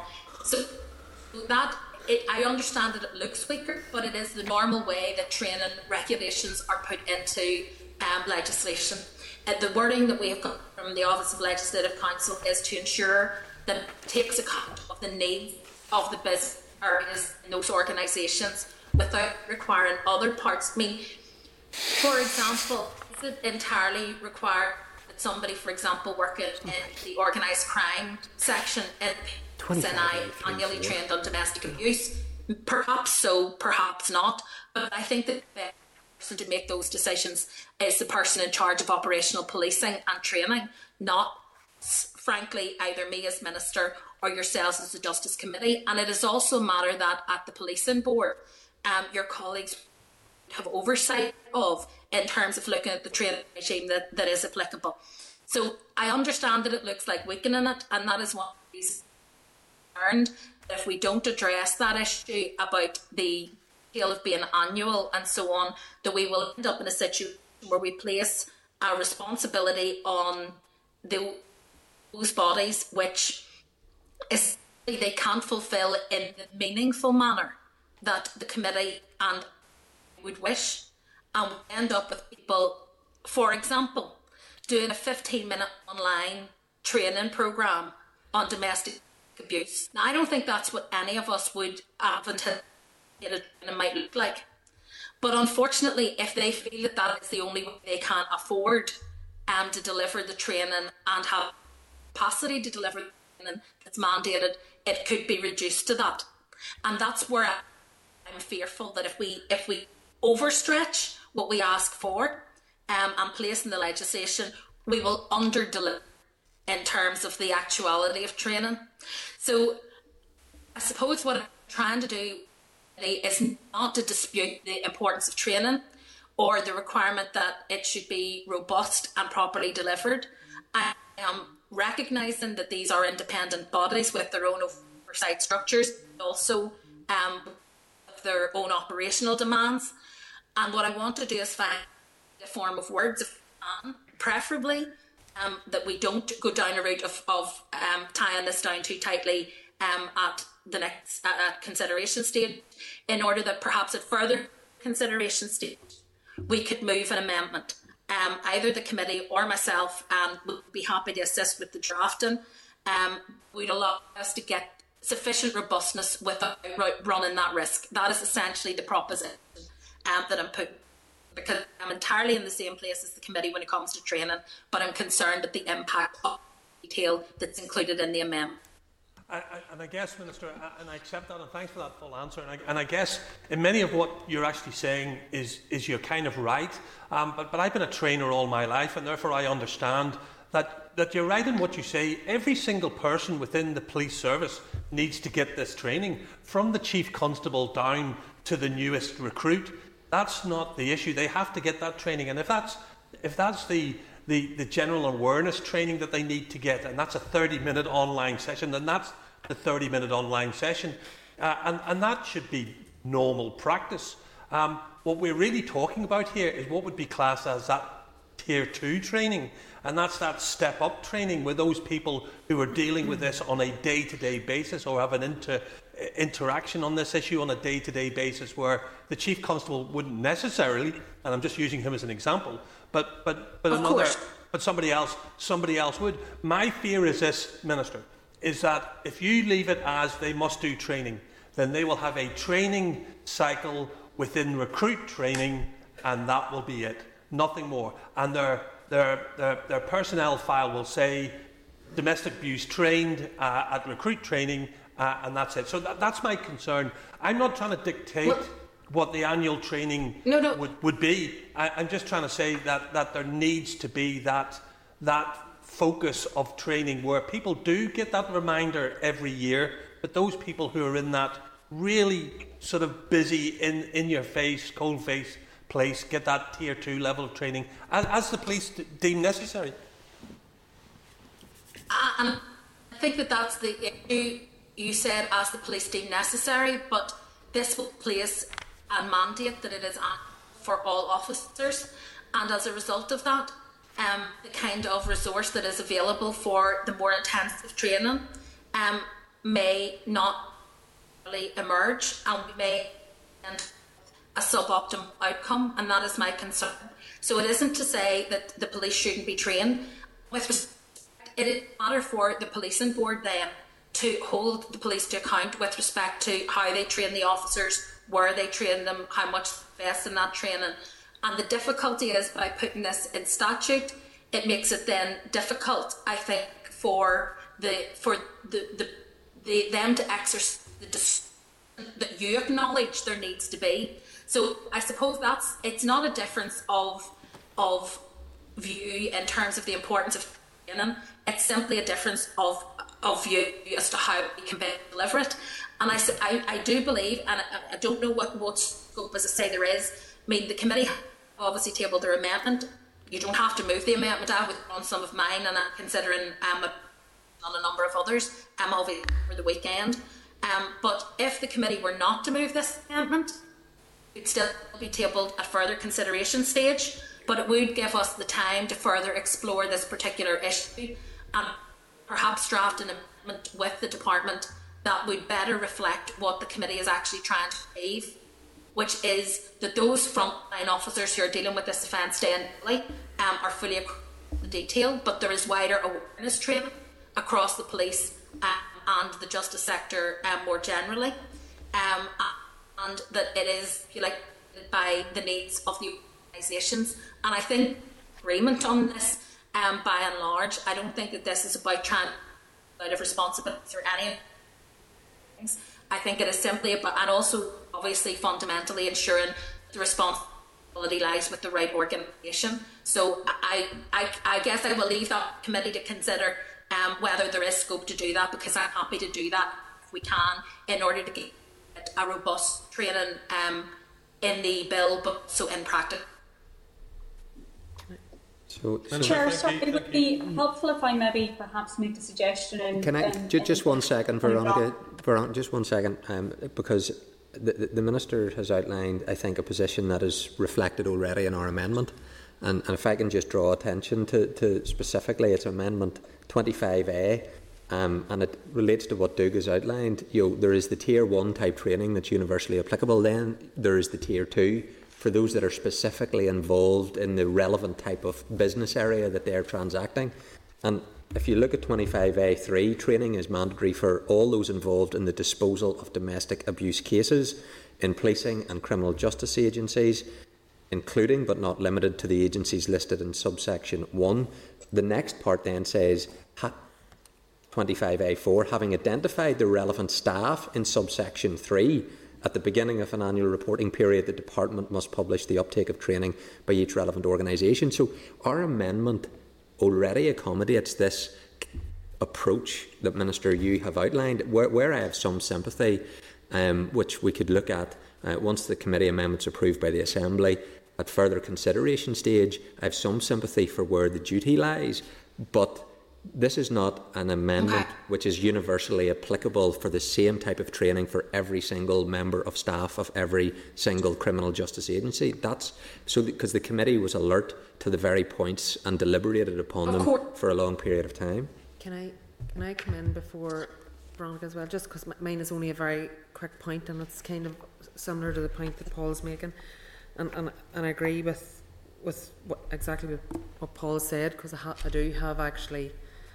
a lot of sympathy for the Minister's position and as to who gives the training. I suppose just one of the things, and I understand where the Minister's coming from around ensuring that appropriate training is given, and that is vital, and you're absolutely right in what you're saying.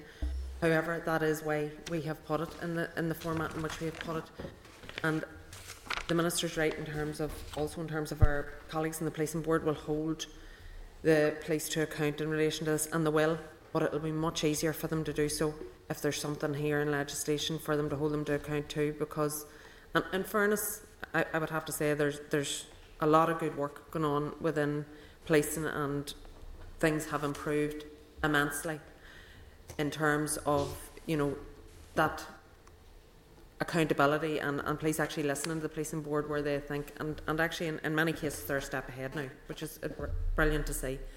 But we still just need to have that wee bit of reassurance that if it's in the legislation, that the policing board can hold them to account in a way where there is no wriggle room, where it's there.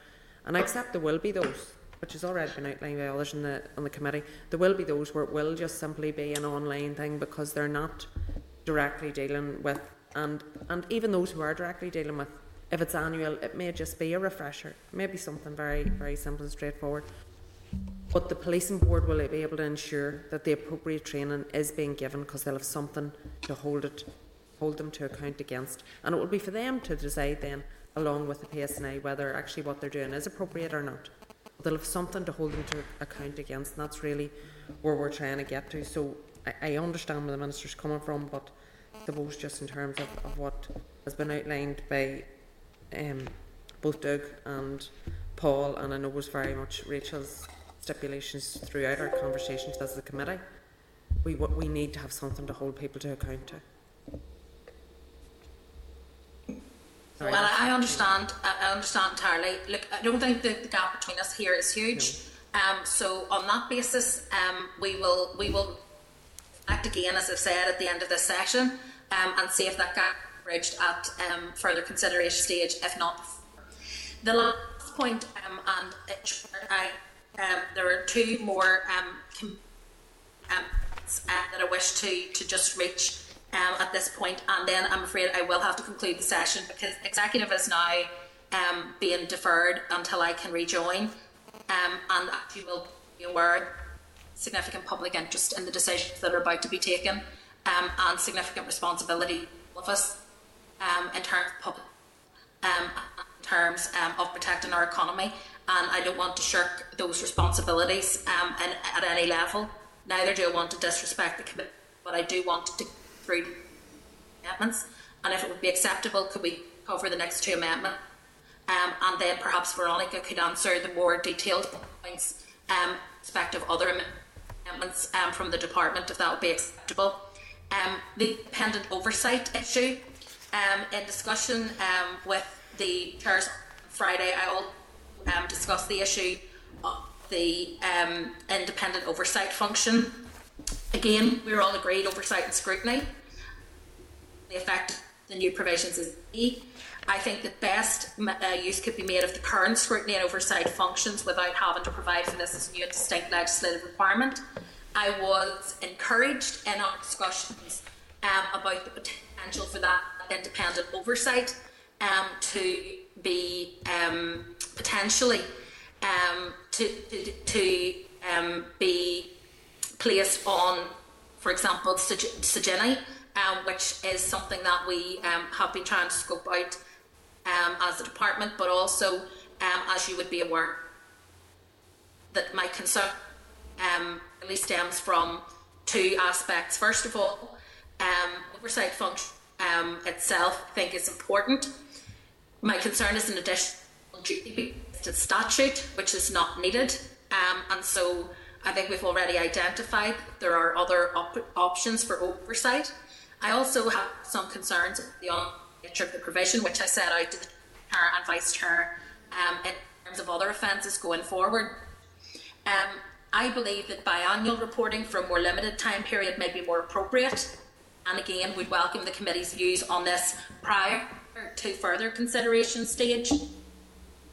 Again, all of this considerable staff to support in the time when the department still has a significant agenda of work to progress in the domestic abuse space in terms of new initiatives that will have a material benefit for those affected by domestic abuse. You will also be aware, Chairman, as it would be my intention that the views that receive on a victims of crime commissioner, that potentially that person would also have special responsibilities in respect of vulnerable victims of crime, and particularly what those may be domestic abuse. In that regard, I believe that that person may be best placed in order for people to fulfil this role. And again, I would welcome the committee views on that in order, I think, if we could look at a more time-limited period biannual reporting, and potentially this being either given to CJINI, which is one body that was considered, but potentially to a new Victims of Crime Commissioner, to ensure that there is no issue with the timeliness of do that, because that will be able to be in statutory format before the next mandate. But we would hope to have an interim commissioner in place. So I'm really seeking views on that in terms of further consideration stage. The final issue is in relation to protection for victims. And I understand the committee has concerns that the necessary legislation is not introduced to provide for these. I have already indicated to the executive in my intent around the scope and the content of the Justice Miscellaneous Provisions Bill. In that, I have indicated that we would enable the detail of the provisions for the domestic abuse protection notices and domestic abuse protection orders be able to set out in primary legislation, as well as the necessary consultation to be undertaken ahead of this. Given the interest in notices and order, the Assembly should have the details set out in primary legislation rather than in regulatory or secondary legislation, and the opportunity to scrutinise those provisions. I'm also happy to ensure that the committee is cited on the relevant proposed provisions as they are being developed, recognising that we are not likely to be in a position to introduce these other than as amendments. So there are 3 elements of the Miscellaneous Provisions Bill that are in slower time due to pressures on the Office of Legislative Counsel. This is one of them, and there are 2 others. They will be brought forward subsequently as amendments to the bill, which will be referred to the committee for consideration. However, I would be happy to work with the committee in the design of those particular provisions, so that, if you like, the scrutiny opportunities for the committee are not restricted. I don't think it is therefore appropriate to regulate the secondary legislation an issue which takes the form of about 35 clauses in the Westminster legislation, which is in effect a medium-sized bill in itself. I think that the House should be aware of the intent of the provisions and their authority for what we're intending to do.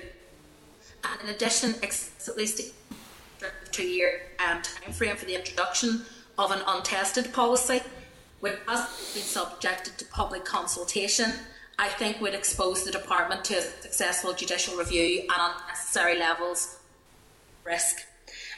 In that regard, Mr. Chairman, if you're content, will conclude my remarks in that respect, only to say that if we progress both routes, which I know is something that has been considered, there would be significant resource implications, as it would require the department both to consider progress primary and secondary legislation in the same area at the same time, and I wouldn't be willing to do that given the time pressures and staff at the minute, not least of all given the current pandemic. So with respect to the interim protections for victims, again, I don't believe that this is a difference in intent or desire or where we want to be. I simply think it is a difference in approach in terms of how we get there, and I would hope that we would be able to reach some on this again, because I think that the risk is that we end up expending resource and detracting from the work that we can be doing in the domestic abuse space. Still a lot of non-legislative work that needs to be taken forward, which I believe urgent and a priority, and I'm afraid my team, I'm not going to have an army of people coming in order to take all of the additional pieces forward, including 2 parallel views, 2 parallel procedures in relation to the same piece of legislation. Okay, thank you, and I appreciate your comments earlier, and that's the committee amendments addressed, and obviously I'll get members just to focus on those 2 areas of the independent oversight and the DAPOs, and then I've heard what you've said, Minister. At that point, you'll need to go once you've addressed members on those 2 areas, and then members can pick up with Veronica the other amendments that people might want to question. So, Paul Frew. Yes, Minister, I'll be quick. I'll be quick. Why are you comparing a commissioner of victims of crime with the independent oversight?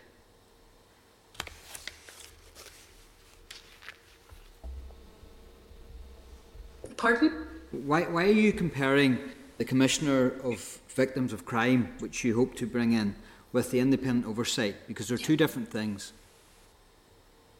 I'm not comparing them. I'm saying that one of the roles that the Commissioner could have is view, for example, progress in regard to the operationalisation of this offence, and would allow them to report on the issues in relation to vulnerable groups of victims. So that is the purpose. So I'm not saying, but I am saying that the Commissioner for Crime, Victims of Crime, with special responsibility for domestic abuse, could be one mechanism for delivering oversight. And I just wanted to, I guess, take the views of the committee on that as we proceed. You'll know that most of the groups who would have given evidence are disappointed that we fell short of a Commissioner for Domestic Abuse. And I get that, I understand that. But surely a Commissioner for Victims of Crime will have enough on their plate with regards to actually going into Part 1 of the Domestic Violence and Family Proceedings Bill. They'll have a lot more wide-ranging remit than just the integral parts and the outworkings of this bill. Is that not the case? Well, the purpose of the Victims of Crime Commissioner is to, first of all, avoid the need for duplication and multiplication of commissioners, given the expense of commissions and the back office staff and so on that are required for that. I don't believe that that is justifiable, and it would drain resources away from actually frontline service provision. But it would be within the capacity of any commissioner either to be asked to do a piece of bespoke work in terms of oversight, or to take it under their own responsibilities to decide to do a piece of oversight. I mean, with respect, Paul, there would be no difference between the capacity of the Commissioner in that regard and the capacity of criminal justice inspection. And by that, they too have limited resources, and so they have attention to different aspects of the criminal justice system and oversight at different times. And I would anticipate that the Victims of Crime Commissioner would have the same ability to both respond to particular issues that have been raised with them, but also to initiate scrutiny and oversight where they believe that there is some need to do so, and that may be, for example, the period operationalisation of this offence. So just a final question. Do you not recognise, Minister, as I think we do in the committee here, given our amendment, that with this new cutting-edge bill, with this new offence that we are creating, where everyone may well struggle to get their, and have been struggling over the last decade, to get their heads around coercive control and how it would play out in the courts, in the police force and the PPS, is it not right that we put a dedicated, independent oversight in order to get this off the ground in the right space, so that it will make your job easier in the years to come and your department's job easier in the years to come, to actually flow off that and know where the standard is set for oversight, and then have that in itself brings the confidence to victims and the population out there that we have actually got this right and it's performing the way it should. But I'm not disputing that. With respect, what I'm saying is who will do that work. And I have to say that the Chair communicated to me when we met on this issue, because my concern was that what was anticipated here, a fixed period under a different name, and I was very reassured by the discussion that I had with the Chair and the Vice Chair that that was not their intention. That the intention of the committee was that there would be an independent oversight function, not an independent overseer created, along with an office and staff and everything that would have to go with that necessarily. And in that, it is then say who would exercise that independent oversight function. And in my previous correspondence to the committee, I have suggested criminal justice inspector, future commissioner with the committee, as well as the role of the committee itself. So it's the oversight function was my understanding. Spoken to the Vice Chair, you now seem to be suggesting that you independent overseer, which is not, and was why I was asking the views of the committee on different as part of this discussion. Yeah, Minister, but someone has to oversee it. So whether that be the victim of crime commissioner, or I'm seeking the committee this afternoon. It's written down in the... I can't. We're breaking up, Minister. But seeking the committee's views this afternoon. Sorry, apologies. I'm seeking the committee's views this afternoon on that matter, on who the committee. It's not particularly ahead of the discussion for next week, but it is an important issue. Yeah. Are they that the expectation of the committee is that it's one they're about to bring into being will do this oversight body? I do think this is something.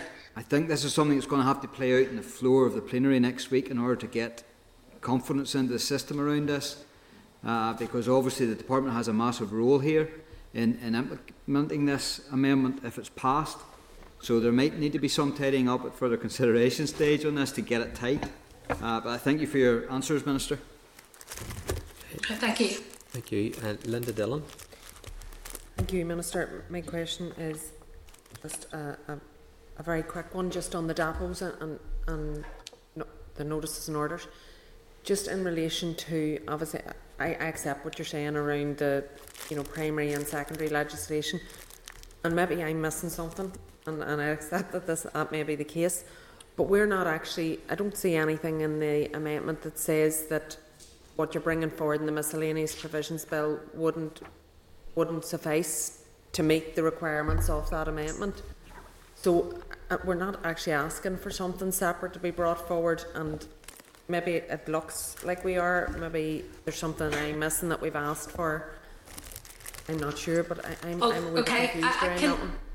Yeah, I can clarify. It is given the department the power to do it by regulation, so by secondary legislation, and it is also in doing so placing a time limit on when that has to be achieved.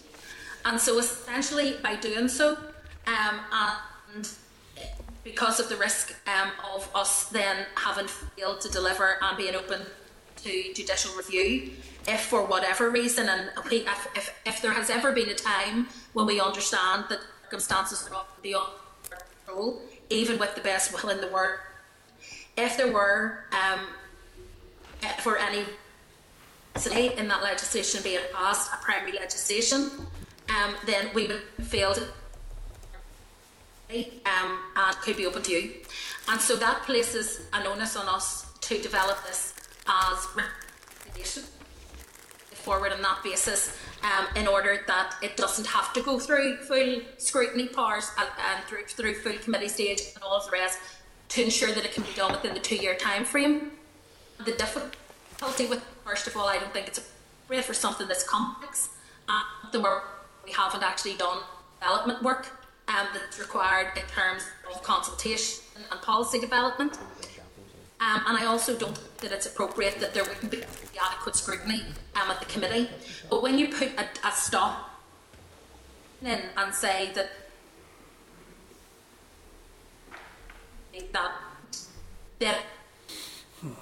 and I can't chamber the miscellaneous provision bill, we could go through.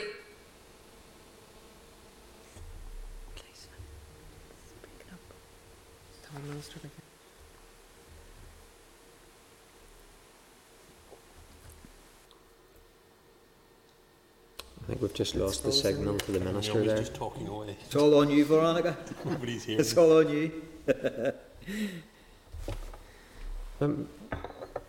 Maybe while the Minister tries to reconnect, but Veronica, is it not my understanding that the department wrote to the committee to say that you weren't actually bringing forward the DAPOs in the legislation in the miscellaneous justice bill, that actually you were going to do it by way of an amendment? Which would then... That was the indicate that just given the stage that we're at with everything that's on with the current workload, it will be provided for in the miscellaneous provisions bill, but it wouldn't be in the bill on introduction.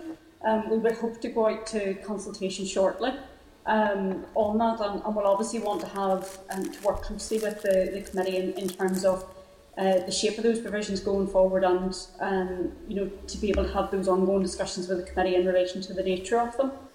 But I think that the Minister's key point is really around ensuring that that those provisions are on the face of primary legislation rather than being relegated to secondary legislation. I suppose it just goes to the point, though, of having it in the bill as introduced, because if it's not on the face of the bill as introduced, then of course we can't carry out a committee consideration stage, which is the reason why the Minister's arguing against our approach to allow that all to happen. That wouldn't happen through an amendment that would be brought by the department. I think certainly in relation to that, and I suppose if it's of any reassurance, and fully appreciate that in terms of it not being there for the committee stage, I think the Minister would be quite keen to be working closely with the committee and to be bringing those amendments forward to the committee so that they could be considered as that process is going forward, albeit that the amendments wouldn't be in place for that to be considered as part of the formal committee stage. Okay. Is there any other members want to ask questions just on the independent oversight and the other aspects of the two committee before we... No. No. Okay. Can I ask Veronica, and maybe I'm being unfair on Rachel, because it's her amendment, but see the amendment in respect of the civil legal aid. Has the department had an opportunity to look at that and what the implications of it would be? Certainly, it's not my area, and equally in terms of the query that Paul had put forward, it's not my area, but I'm more than happy to try and address that as best I can in terms of what my knowledge is in relation to it. In terms of the civil legal aid change, obviously my understanding would be that that's stemming from a concern in relation to proceedings being taken forward in relation to contact orders and the financial implications for individuals in relation to that. I think from a departmental perspective, what I would say is that this amendment is obviously put it in the face of primary. I've been advised that there is already provision in secondary legislation that would enable this to be taken forward. So if the decision were to be made and the department was accepting of that, there isn't a need for a primary legislative change in relation to that. I suppose so the key issue is really around the cost factor associated with that. I'm not aware of what the specific figure is, but certainly my understanding is that it's very significant sums of money that would be involved in relation to that civil legal aid amendment. I think potentially into double-figure millions and potentially uncapped in terms of the size of the quantum of it. Obviously it's something that the Minister will touch on in the debate next week, and as I say, it's not my area, so I'm not able to give a particularly detailed answer, but that's my understanding in terms of the position in relation to that. There is already provision that would allow this to be taken forward without a change to primary legislation should the department be so minded. But the major issue is really the quantums of monies that would be involved in relation to this, which would be very, very considerable, given that it's a wide power. Okay, Paul Frew. Yeah, just so we're clear, and so I'm clear. This would add a discretion onto the judge, if you like, in the civil legal services in the court proceeding to allow this to happen. And I know it's not your area of expertise, Veronica. Where is the evidence you're reading from with regards to the millions, the tens of millions? Because it strikes me to be very high, if that is the case. Further work would obviously need to be done in relation to this, but the sense that I was getting from legal aid colleagues was that potentially the cost associated, and they would have referred to it rather than tens of millions, they would refer to this being an uncapped cost. And as you say, albeit that it is a discretionary power, but I think the experience has been previously that while there is discretion, there will very quickly be legal challenges which would essentially limit the extent to which there is discretion, if that makes sense. So while there is technically a discretionary power, the legal challenge and unsuccessful challenge of that would end up meaning that effectively it would be granted. It's something, as I say, the Minister will want to discuss in more detail next week, but that's my understanding in relation to that provision. Okay, 1 second. If the broadcasting can bring the Minister back in from the audience, I'd appreciate that. Thank you, Chair. My apologies. My internet connection went down, and unfortunately I fell off the call. So apologies. I'm going to have to now leave because Executive has started 9 minutes ago, and I'm conscious that we have to get difficult decisions taken today. So I apologise. There was no disrespect. It was internet problems, but I will now have to leave. But if members are happy, first of all, thank you for being willing to listen to the case today, and I appreciate members' time this afternoon, and hopefully I will see you in the chamber next Tuesday, and we will move this forward. But I would like, if at all possible, to look at further consideration stage amendments as quickly as we can get them drafted, in order to have the committee's view on those before we move to that stage. Okay, thank you, and I appreciate your time and wish you well in the executive. Thank you. We'll meet Saturday for a coffee, man. All right, thanks. Thank you. Okay, sorry, Paul. You were just picking up this issue again. So if the figure is millions, that illustrates to me that this is a massive problem, because if we're saying that now this could tip the balance, the cost of legal aid, well then it tells me straight away that there's a massive amount of abuse going on there, whereby perpetrators are using the court to push through victims through court process after court process. And of course, the more court process there is, the more cost that would be. So what you're saying is that, yeah, this is a massive problem, but it's just too costly to solve. Nearly. If you know what I mean?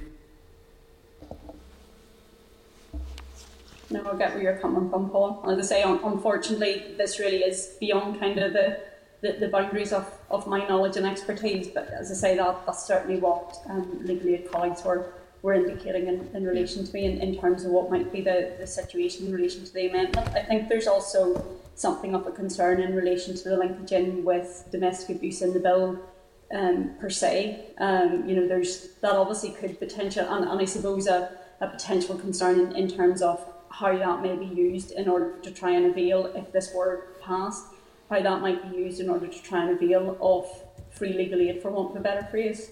Yeah, and that's something that we have to guard against, there's no doubt about that.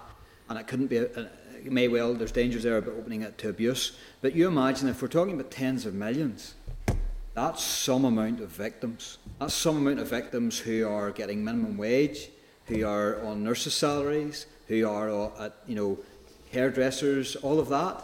That clocks up to some amount of victims that are currently going through a court process and having to use dwindling resource. That's scary, actually, if we're talking about figures in that field. Okay, thank you. I'm going to bring in Linda. Thank you, Chair. Appreciate it. I know this isn't, as you've already outlined, your area of expertise, Veronica, so to be fair, I'm not actually going to ask you for any answers in relation to it. I suppose just to make a point, I think, well, Paul's already made it. If that's the kind of money you're talking about, and I know I've dealt with a number of cases, and we actually did have a number of witnesses who wanted us to include parental alienation in the legislation, which we resisted because we were fearful that there would be unintended consequences. And I actually think this is the potential way to deal with some of their concerns, because that's exactly what was happening, where victims were being repeatedly taken back to court in relation to contact orders, and the abuse of the court system in that way, and the abuse of them financially.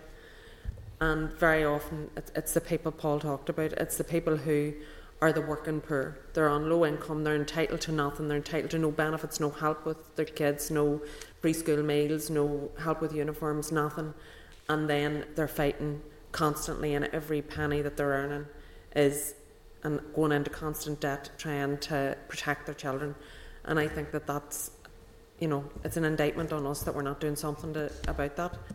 So my inclination... What do you possibly want to be looking at doing? And as I say, it's not my area, it's not for me to decide in relation to this, but if something were to be taken forward in this field, what you would want is that you have all of the necessary evidence, a look at what the costings may be, how you ensure that there isn't, you would want to go through that kind of that policy development and decision-making process and ensure that that was as robust as possible before any changes were being introduced. I suppose the concern with the amendment as it is at the moment is that that piece of work hasn't been undertaken in relation to what it may look like, and I suppose what protections and safeguards could be put in place.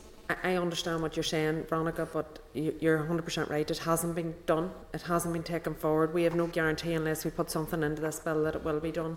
If we put this in, that doesn't prevent this from being later impacted, in an overall review. And I actually think that, if I'm being honest, I'd much prefer to see this being dealt with as part of an overall review and really getting down to, into the nitty-gritty of it. But I think we all know that there's a serious issue here. I don't think there's any member of this committee who hasn't dealt with people that are in these circumstances.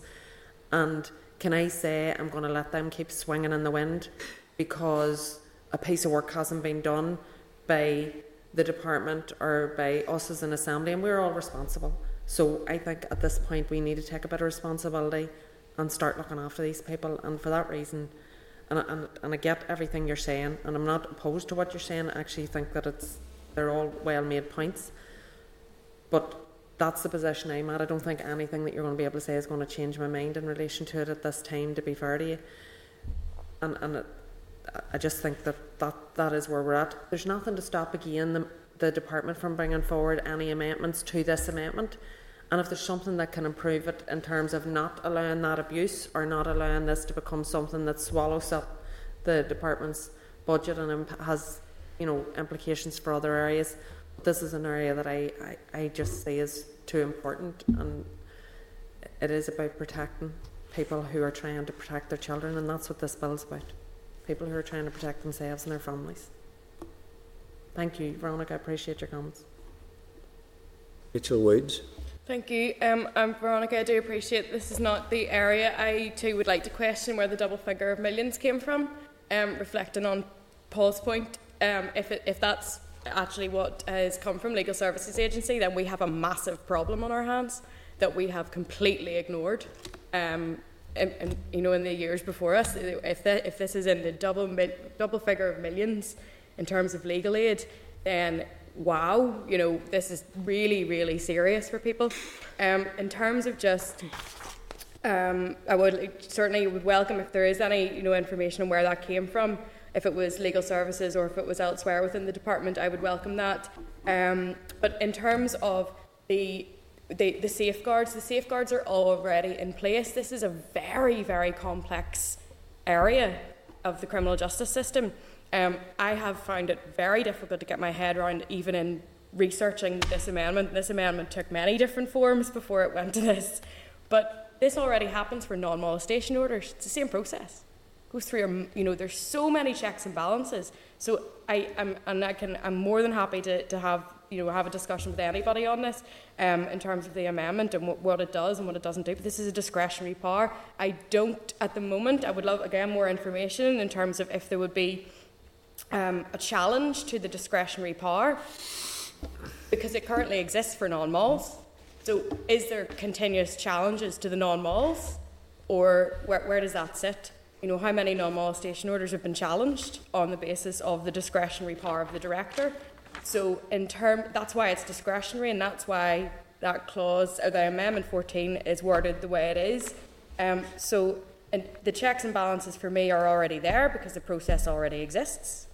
And I certainly in my research, I didn't come across double millions. And even if it is double millions, we need to address it. It's even more pressing. So that's all I have to say on that. Can I just add something to the point that Rachel's actually just made in relation to that issue around the risk of legal challenge to it being discretionary? the very point we're trying to address here is that these people can't afford to take legal cases. The chances of them taking something that they don't know whether they're going to win and is not any longer about protecting them and their families, we know is pretty slim, because I know people who have been really badly done by in terms of non-molestation. It's something I raised at the very beginning of this bill. It is one of my biggest concerns, and they're in no position to take any case around the discretionary power on it. Veronica, can I ask a question from the department? And I think you alluded to it. In terms of the people that would be covered by this, should the Assembly pass it, you mentioned that it may not cover everyone in terms of domestic abuse. I think that's what you said. So is the department's view, and I'll ask Rachel on this later, is this only applicable going forward, that people who are a victim of domestic abuse where the perpetrator is convicted under this new legislation, is that what this will apply to? And therefore, are there other aspects of domestic abuse, physical, that wouldn't be included in this? No, sorry, Chair, apologies if I wasn't clear in that. I think there's something of a concern that because the link in, for want of a better phrase, would simply be reference to there being domestic abuse, that you could basically, you could potentially open the floodgates in terms of the way in which this is used. There may be unintended consequences where, for people that are faced with a significant legal bill, whether or not there may be benefit in terms of indicating that there is domestic abuse in that relationship in order to avail of the provisions at hand. Okay, maybe Rachel, you can help me on this one. Just as my understanding, the way that it's been worded is where the client is a victim of domestic abuse in accordance with the Domestic Abuse and Family Proceedings Act Northern Ireland 2020, so it would be going forward and only confined whenever the client applying for the legal aid waiver from the director is a victim under this bill. Okay. So therefore it would not be opening floodgates to anybody that alleges domestic abuse, because it would have to be proven. Okay. So essentially it would, in terms of, and I suppose that's maybe something that would be looked at the drafting in due course, in terms of what you're proposing, it would essentially be where there is an individual, where there's a case being taken forward in relation to either the domestic abuse offence or an aggravated offence. So to put it honestly, I was surprised that this met scope. So surprised to see it on the marshalled list, but we do this has been deliberately put in with the domestic abuse and family proceedings. If the client who is applying for eligibility for civil legal aid within the magistrates or the lower courts on contact orders to be exactly the same as the process it is with non-mols, if they have been found to be a victim, i.e. B, in the A and B relationship in the Domestic Abuse and Family Proceedings Bill, if they are B, then they can make that application, their solicitor can make that application, and they may earn £1 more than the financial eligibility, therefore not apply traditionally, but they can make an application under the exact same way that it works for non-mols. And it would add domestic, because it's within the Act, within the Children Northern Ireland Act, Order 1995, there is a prescriptive list of offences that can be applied for the waiving of financial eligibility by the director. This adds the Domestic Abuse and Family Proceedings Act to that list. Thank you. And for my clarity, and apologies, Rachel, for putting you on the spot here, but does that require, say the victim, the client is person B, does that require A to have been convicted? In my reading of this, yes. From a layman, that was my... Yes, and that to widen that out would require changes to the legal aid services regulations in a wider scope.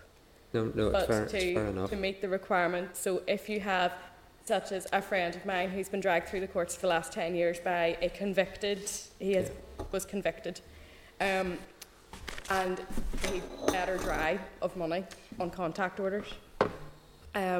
So if you have, if say he had been convicted under this new act, she could apply for that waiver because he has been convicted and she's proven to be B. Yeah. A has been convicted and B is proven to be the victim, because we're not prescriptive about who's the victim in our bill. There is no description of who the victim is. It's all about the actions and the perpetrator and the main personal connection, because we don't have that. So yeah, it's to do with, it's trying to protect the B, future B. Yeah.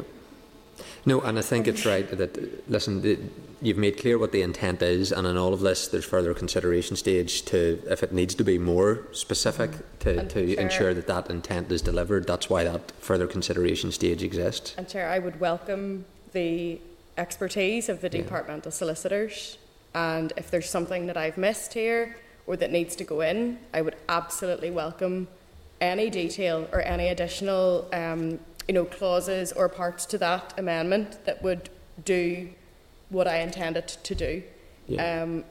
So that, because the wider in relation to that, would you have an issue if the provision were to make reference to the fact that there had to have been a conviction in relation to the particular case, so that the case is concluded and that individual it's an individual that is a victim of, in that example that you were given, where the offence has went through the courts and has been dealt with?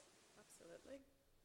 But it's my understanding that I couldn't have done that because of the requirements of it having to be within the context of this bill. Now, if that can be extended, where there doesn't need to be a conviction, for B to apply for a discretionary application or a discretionary decision or apply for this, absolutely, because not everybody, i.e. B, is going to be coming forward and get a conviction. Doesn't mean that abuse hasn't happened. I think for what Veronica is saying is that, would you be opposed to an amendment at further consideration stage that puts that requirement in, to make it explicit that you are entitled on the basis of a conviction rather than... Oh, bend the other way. I would certainly welcome I would need more information on that. I mean, who does that apply to?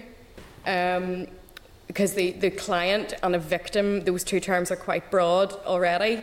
But I can go through this in more detail and intend to on Tuesday. But I would certainly welcome further clarification and information on what that would look like, and does that narrow the scope then even further?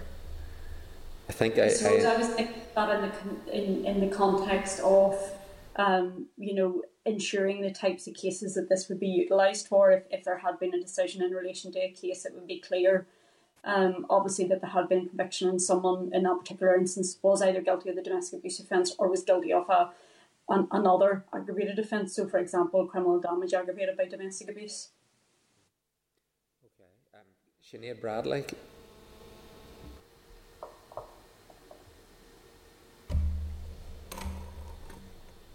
The broadcasting people can bring in Sinead Bradley, please, from the audience. Thank you.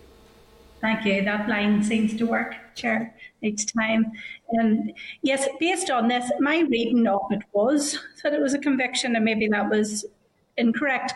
But I think the behavioural change that this amendment has the power to maybe do is shouldn't be overlooked.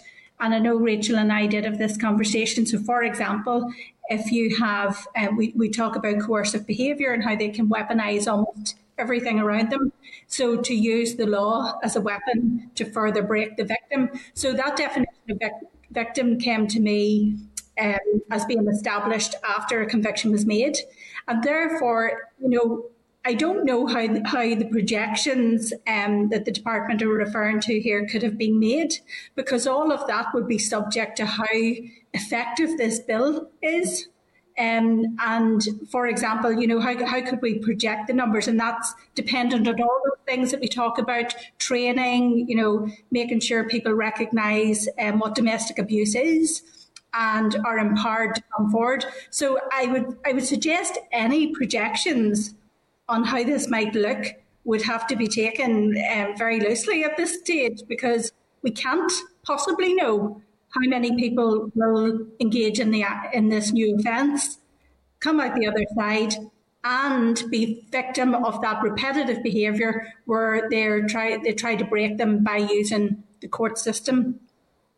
And that said, I do wonder, and it was one of the points I raised on it, obviously you would hope that number, whilst of course we want the bill to be effective and we want engagement with it, you would still be hopeful that that number of people who are subjected to that would alter the mere fact that this legislation is here, because the perpetrator will find that that's no longer a tool that can be weaponised.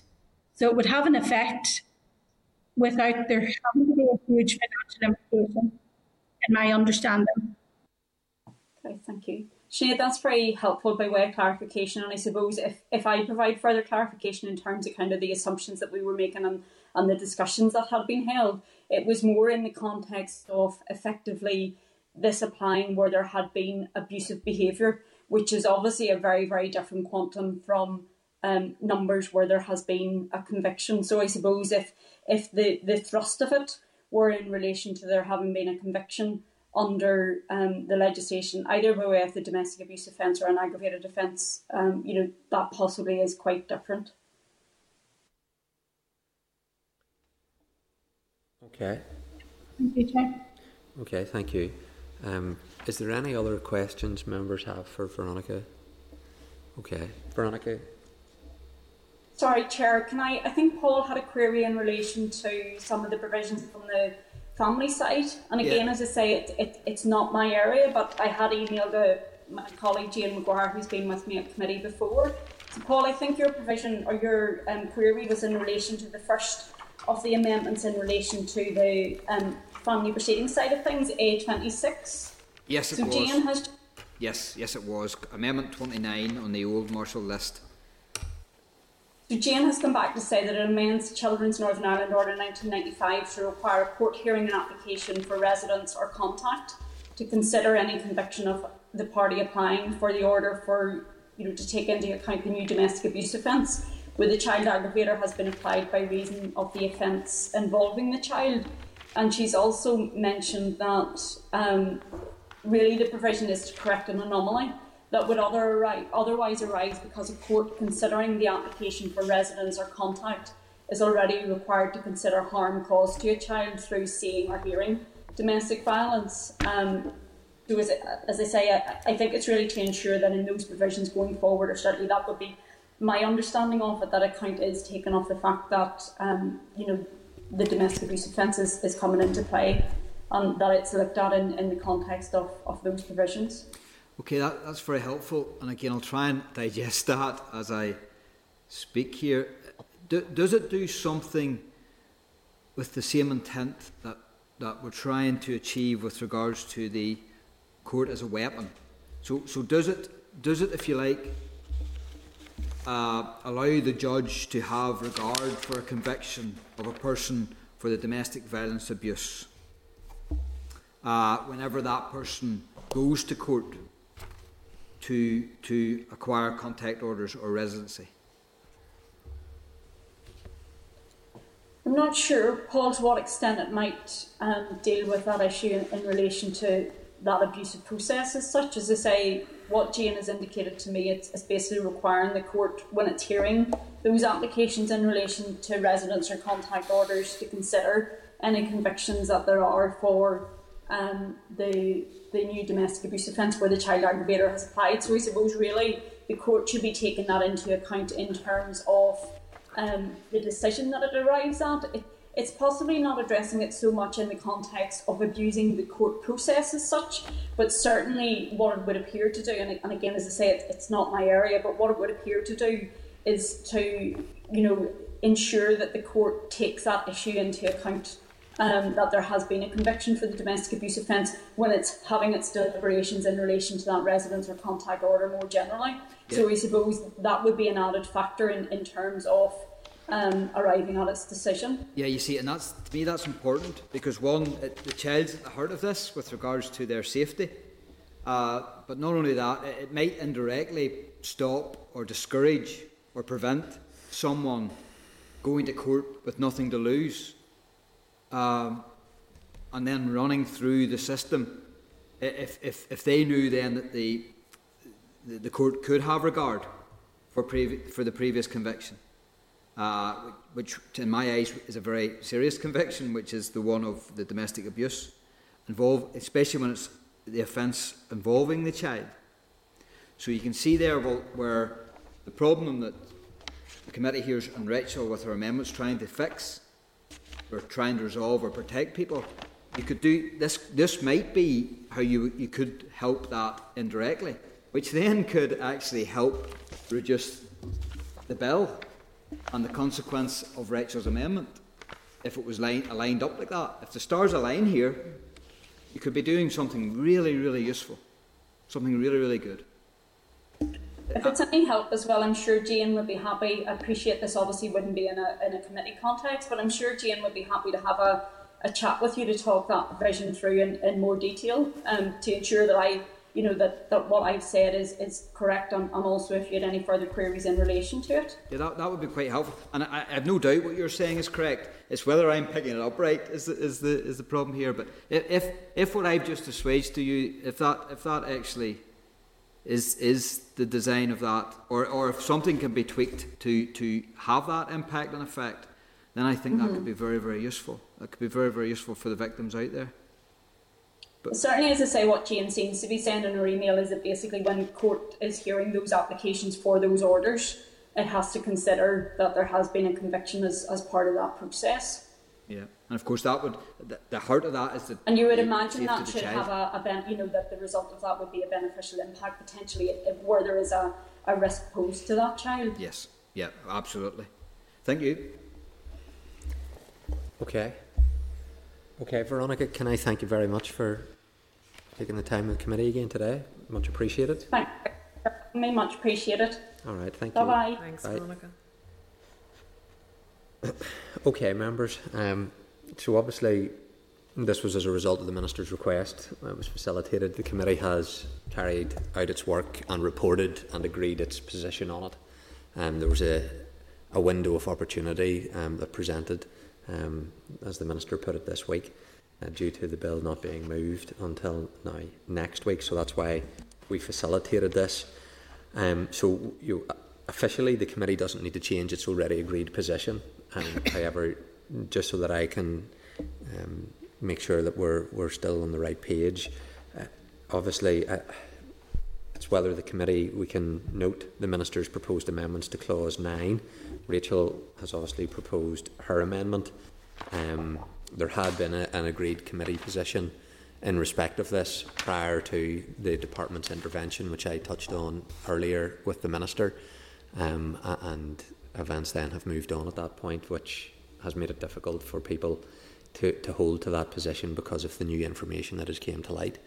And so it's at that point as to what members wish to do.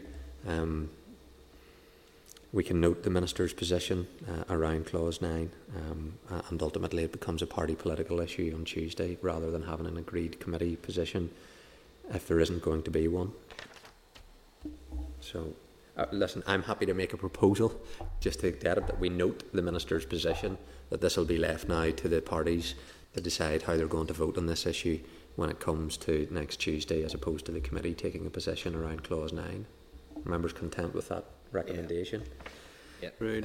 The area that we dealt with around the 18 to 16-year-old issue, that was something the committee considered. We discussed it at length. We had indicated, in terms of the committee stage, that we had noted it. We expected the department to ensure that the gap created for 16 and 17-year-olds, assuming that the amendment to child cruelty offence was made, that would be fully addressed, and then we would consider any further information. So I know from my perspective as a party, the 18 to 16 is something that we're going to support. The committee had indicated that was the travel of direction, but we couldn't take a formal view because we didn't have the amendment. So I suppose it's whether the committee wants to now indicate on Tuesday that this amendment is in line with where the committee had been and that the committee was therefore minded to support it, or again whether people just want to leave it as the committee report has now dealt with it. Linda? I understand Sinead's concerns around this, and she raised them directly with the Minister. But I would be proposing that we as a committee would take a position on this if possible. Just because we have lots of other things that are going to be very complex and complicated, and if we can simplify any part of it, I would appreciate it. But that's a personal view, so that is my proposal. That if possible, we would take a committee position on it. On what amendment? Sorry, I missed it. These are the amendments to clause 11 and 17. Oh, the 18 to 16. Which relates to the 18 to 16-year-old issue. Which I'm happy to, at the minute the committee's official position is as I outlined, that we had looked at it, we wanted this addressed, but we couldn't take a formal view because we didn't have the amendment. It's whether or not we just want to take that next step to say, now that we have it, we're in a position as a committee to indicate that we're supportive of those amendments. Sinead Bradley? You're mute. Sorry. Yeah. Thank you, Chair. Yes, I think it would be, for the reasons Linda pointed out, if we could get to a community view on this now, all the better. I did want to raise that point because this is suboptimal landing place and there's a body of work to do beyond this. But that said, I would be supportive of it. And I know the party will be supportive of it, but I do think that it needed to be on the record that there is a piece of work to happen beyond this to align things better across the statutes. Okay, Rachel and Doug. Yep. Thanks, Chair. Just like Sinead, I'm content to support a committee position on it, and it would be in favour of it. But like Sinead, this does signal more work, and this would need to be the beginning of the work to harmonise, because creating an arbitrary distinction between a 15-year-old and a 16-year-old when it comes to abuse should not be happening. So certainly work for this department in conjunction with the Department of Health. Okay. Doug? Yeah, Chair, we're content and supportive of Amendment 11. Okay, well listen, we'll reflect that as a committee position on Tuesday in terms of the amendments that relate to clauses 11 and 17 that have been tabled by the Minister.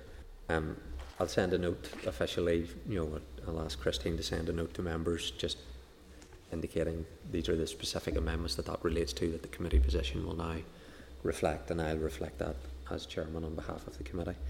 So in terms of the other committee amendments, we had agreed that we would be moving them, and I'm not proposing that we change that approach. Obviously there's been discussion with the Minister around aspects of this related to training and so on, which I think there is opportunity at further consideration stage.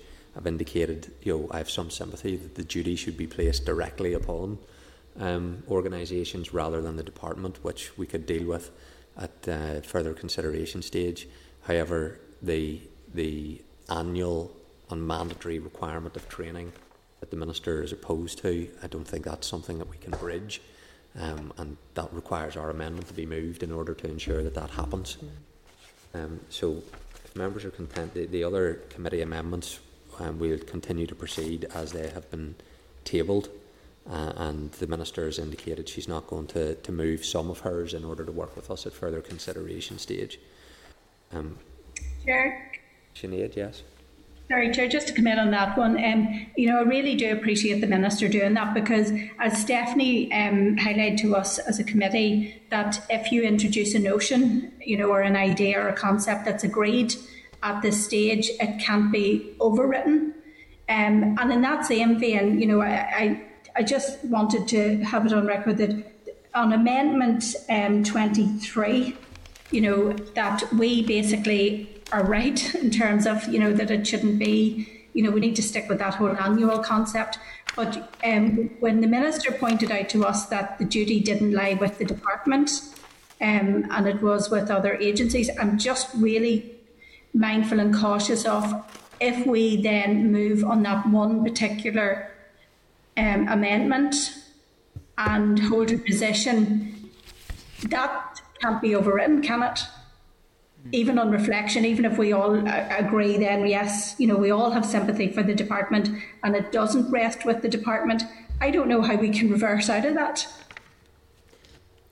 Well, it's my understanding that we can, because the aim here is having a legal duty to ensure that there's training, making sure the appropriate body can be then changed at further consideration stage, so that appropriate body wouldn't, if we were minded to, wouldn't be the department. In terms of certainly the Public Prosecution Service and the Police Service, it may well still remain the duty on the department for the court service, because that sits within the department, but that we can still work with that to tidy that up at further consideration stage. That's certainly the advice that I've been given. Yep. I'm satisfied with that. It's just to have that advice, because it was just that first opening 4 or 5 words that said it is on the responsibility of the department. As long as we have scope to maybe reverse on that, I'm satisfied with that. Thank you, Chair. Okay. Thank you. Okay, so listen, our committee amendments will remain as agreed, and I'll move them accordingly. And the Minister isn't going to move someone reporting Operation Encompass, for example, and I welcome her decision on that, and that she'll then assist in making sure that that's as effective as what we wish to do. So if members are content, we're going to move on. Right, Chair, can I just add, I know that there's a number of amendments with my name attached to them that have come into conversation, but particularly the legal aid one. And just in terms of clarity, and I think I got myself confused during that question in there, but in terms of what constitutes a victim, it's quite open, and I think that there is, the waiver can apply in other ways to address it to someone who's not just been convicted or been proven to be, but there are other ways in the conviction scenario that might be better for victims that haven't been convicted, such as looking through MARAC and risk assessments or support organisations letters. So there's still a bit of openness there from that, and I will make my case. I'm happy to make my case to anybody from now until Tuesday, but I'll make my case again on Tuesday on this. So apologies if I have said it would, the scope is only on those convicted, but there should be other avenues open, and I'm specifically looking at this in terms of the bill that we have in front of us in Section 11D of Clause 26, which is the prohibition of cross-examination in family proceedings, and the department can have a duty to bring forward regulations that specify what evidence of domestic abuse will constitute for the purposes of the court in a similar way. So it's not just those who have been convicted, tried to court and convicted as being perpetrators and therefore they're being a victim, but those that maybe are through the courts, or that there is another type of evidence such as that put through MARAC or support organisation letters to say that they are a victim. So apologies if I have completely messed up and said only those that have been convicted, but that's the idea behind this. Yeah. And I am more than happy to have any conversations with anybody before Tuesday on this. No, that's fine. I suppose the reason I was going to pick it up, but in terms of the committee's positions, we've dealt with that, and then on that Amendment 14, obviously there hasn't been a committee view on that, and I'm just trying to tease out myself what does that mean, and I have sympathy for it, and I'm just trying to figure out though how will it be implemented, what's the parameters, criteria, and if this relates to which understandably it has to be within scope for this bill. However, people that are subject of domestic abuse through physical violence and other aspects of domestic abuse that may not be captured in this bill, I think that people will be saying this should be applied to them as well. And then there's also the retrospective nature potentially of this, because this is an ongoing thing for a lot of victims of domestic abuse in all of its different forms, and I think people will be sympathetic to saying it needs to apply to that as well. So there's a chain of events that I think would flow from this amendment being passed. And so beyond me being sympathetic to this, I need to know more what I'm doing, the potential ramifications, but that's where I see further consideration stage as maybe setting parameters on this, some that you maybe wouldn't agree with, but ensures that I'm doing things in a way that I can put my hand up to. Linda? In a similar vein to Paul, I think further consideration stage is an opportunity for the the department to bring forward, amendments that might set parameters, and we'll look at those and scrutinise them and decide, really where we sit in relation to those without saying them. We can't have any notion whether we'll support or won't support them. But just a quick wee point on what you just said around those who suffer domestic abuse. Am I not correct in saying that already is dealt with in relation to eligibility for... When it comes to physical, for example? There are a couple of areas that are there's already that discretionary, and is trafficking is one of them. And is domestic violence not the other? I don't believe so, but do not quote me on this. Well, can I ask? Yeah, I was going to say, can I ask you a favour? Could you check that out for us? And if that's information that would be helpful. In a big file upstairs in room 259. No bother. No, and again, I'm more than happy to speak to any individual member. I appreciate this is not a committee amendment, and it has been brought up today, but just to make it very clear that it is not confined to those who are convicted. That was a mistake on my part. So it's okay. Thanks. And I will get you that information. I think Sinead wants to come in on this point too, Rachel, so you're doing well. Sorry. Yeah. No, thank you, Chair. That's fine. It's been answered. Thank you. Okay. Okay, great. Okay, well, I think there'll be more discussion on Amendment 14. It's down there for me as uncompleted in terms of our position on it, so we just need to keep working on that one, but I'm happy to do that outside of the committee process. Okay, in terms of further consideration stage, it's likely that that's going to be scheduled on the 7th of December, so that gives a very short window because we've lost a week from consideration stage. Then that means further consideration stage is going to be very compressed to allow the committee to consider things. So in terms of just handling that, the department obviously is going to have to liaise with the committee on further amendments, which will either be laid by the department or this committee, or there could be both going through. And there's only going to be 2 committee meetings that are currently scheduled during that window, which is the 19th of November and the 26th of November. And the deadline for tabling those amendments will be on Wednesday, the 2nd of December. So if members are content, I'm going to propose that the consideration of amendments, that we schedule that for the committee meeting on Thursday, the 26th of November. And we'll be asking then for the text of any amendments from the department to be brought and delivered to the committee by Monday the 23rd to allow the committee to have access to that before our meeting on the 26th, so that we have that in our pack and can get advice on it for members to properly consider this on the 26th of November. And we'll schedule officials to attend the meeting on the 26th of November to answer any questions. And provisionally, if I can just pencil it in for members, we will provisionally try, if we can avoid it, we'll avoid it, but a meeting on Tuesday the 1st of December at 1 o'clock as a fail-safe, that if we can't get things finalised on the 26th of November, then Tuesday the 1st is the last possible meeting that we can have, given that amendments need to be tabled at 9:30 the next day. So if members are agreed with that, then we'll proceed on that basis. Okay. Agenda item 5, development and implementation of a statutory registration scheme for legal aid practitioners. The department has provided an update on the development of a statutory registration scheme for legal aid practitioners. The department has advised that the primary purpose of a registration scheme is to provide a system to assess the quality and value for money of legal aid services and improve transparency and accountability for services funded from the public purse. 2 consultations have now been carried out. The first in 2014 was focused on the overall policy and initial proposals on the audit framework, codes of practice, education and the registration fee, while the second consultation was in 2017. That focused on enabling draft legislation and codes of practice for the scheme.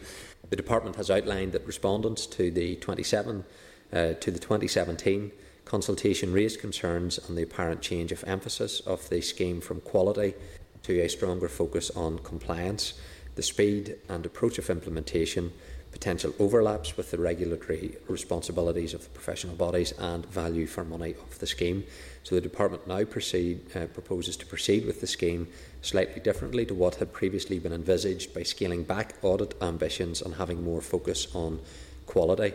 The Department has advised that it will be a minimum viable model that will be developed over time. In addition, work is being carried out on an outcome statement to clarify what legal aid is for and how it should be delivered, and on the remuneration reform.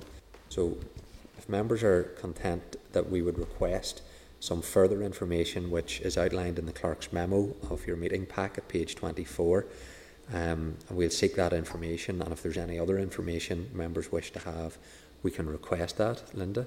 Just what are the differences between what was proposed in 2017 and now? Okay, we can add that. But yeah, the rest is in the clerk's memo. Okay, and then members will keep it open that there's the potential for an oral evidence session. Then, once we get the further information, that's a potential that we can have with officials, given there's been considerable delays in progressing this issue, 2014, 2017.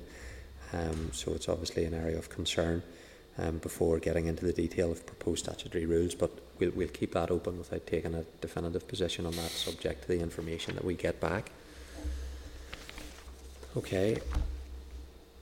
Then the next item is the CJINI Report on the review of policing and community safety partnerships. The Department has provided a written paper updating the committee on the recommendations within the CJINI Report, which was Working Together for Safer Communities, and that was published in August 2019. The 2019 report acknowledged the progress made since the previous 2014 report, including a greater sense of cohesion within and across the partnerships. The report made 5 strategic recommendations and 2 operational ones, and an outcomes-based action plan has been developed in response to the report. You members, if you're content, we'll ask the Department to clarify why the terms of reference for the task and finish group for Strategic Recommendation 1 includes an objective to consider the rationale for subsuming the Belfast Principal Partnership into the 4 district partnerships, given that the recommendation has already been accepted by the Joint Committee, which is oversight for these partnerships. So we'll ask that information just so that we can get that, and if any other members. Rachel Woods. Right, Linda had her hand up first. Right. Okay, just a couple of questions. If we can find out what efforts DOJ made to try and ensure that the PCSPs and their statutory partners were involved in both the decision making in advance of embarking on the various pieces of work and in carrying out pieces of work. Can we ask why the task and finish group have not met since March 2020? And I'm assuming it may well be to do with COVID, but we're all managing to meet this way, so just wondering why that's the case. And the last one just is that the implementation of the Strategic Recommendation 1 will require amendment to the Justice Act 2011. Can we get a time frame from the Department on when the legislative changes are likely to be brought forward? Okay. And how? Okay, well, Thanks, Chair. Rachel. I have a number of questions on that. First of all, I just would like to clarify what efforts the Department has had to replace representatives from statutory organisations on PCSPs. For example, in Ards and North Down, there hasn't been a Health Trust representative on for 20 months. And what efforts the Department have made to replace that rep in conjunction with the trusts. In terms of the next CJINI report then as well, is it another 5 years or will it be continuous? And a third question is on the membership of PCSPs, the political membership. We had an issue whenever I was chair of PCSP in Ards and North Down regarding the political makeup of PCSP, and it had gone back to the previous Justice Minister David Ford making a call on the application of the DeHunt allocation, which meant that the small parties, not including our own, but the small parties independent grouping, did not have a seat at the PCSP, and therefore I would argue that did not make up a reflection our communities in Ards and North Down, and meant that a decision had to be taken by Council, which the previous Justice Minister found to be contrary to the Justice Act 2011, and we had to then change it at the previous AGM after the last local election. So I would like to clarify whether or not it is this current Minister's position would be the same as the previous Justice Minister for Alliance, David Ford, if the 2015 sort of decision still stands. Okay. Anyone else any questions to raise? Okay, well then we'll raise those issues with the department. Okay, correspondence. 9 items of correspondence. Let me draw attention to one of them. There's correspondence from the Minister advising that she has asked the Chief Inspector of the Criminal Justice Inspection for Northern Ireland to undertake a focused review of the operation of care and supervision units in the prison service and to report her findings as soon as possible. And if members are happy to note the letters unless there's any other clarification required. Okay, sorry, Rachel. Thank you, Chair. Just with regard to the review of CSUs, something I have been looking at, could we maybe clarify what role the Independent Monitoring Board will have within this review, if possible? Just note that they're not mentioned in the Minister's letter. Sure. Can we ask also, it's probably not available yet, but when it is available, that we get a copy of the terms of reference of the review? Okay. Thank you. And content will action the items then as outlined in the Clerk's memo. Chairman's business. One brief item. The Chair's Liaison Group, the EU Affairs Managers, providing a briefing session for all committee chairs and vice chairs to explain how common frameworks are developed and how Assembly Committee scrutiny of these will operate. In terms of justice, though, the current information from the EU Affairs Manager indicates that there are no common frameworks, either legislative or non-legislative, that fall to DOJ and therefore to this committee for scrutiny. Instead, the UK Government's analysis includes justice-related matters as no further action areas, which are policy areas where no action is required to create a framework, and the Government and involved administrations will continue to operate. So if members are content, I'm going to write to the Department to confirm if that is the case, just to be absolutely sure. Is there any other business? Okay. Then the next meeting is Thursday the 19th at 2 p.m. and it will be held in room 30, and we'll see us for the debate on Tuesday. Meeting adjourned. Assembly, Senate Chamber, Programme Sound.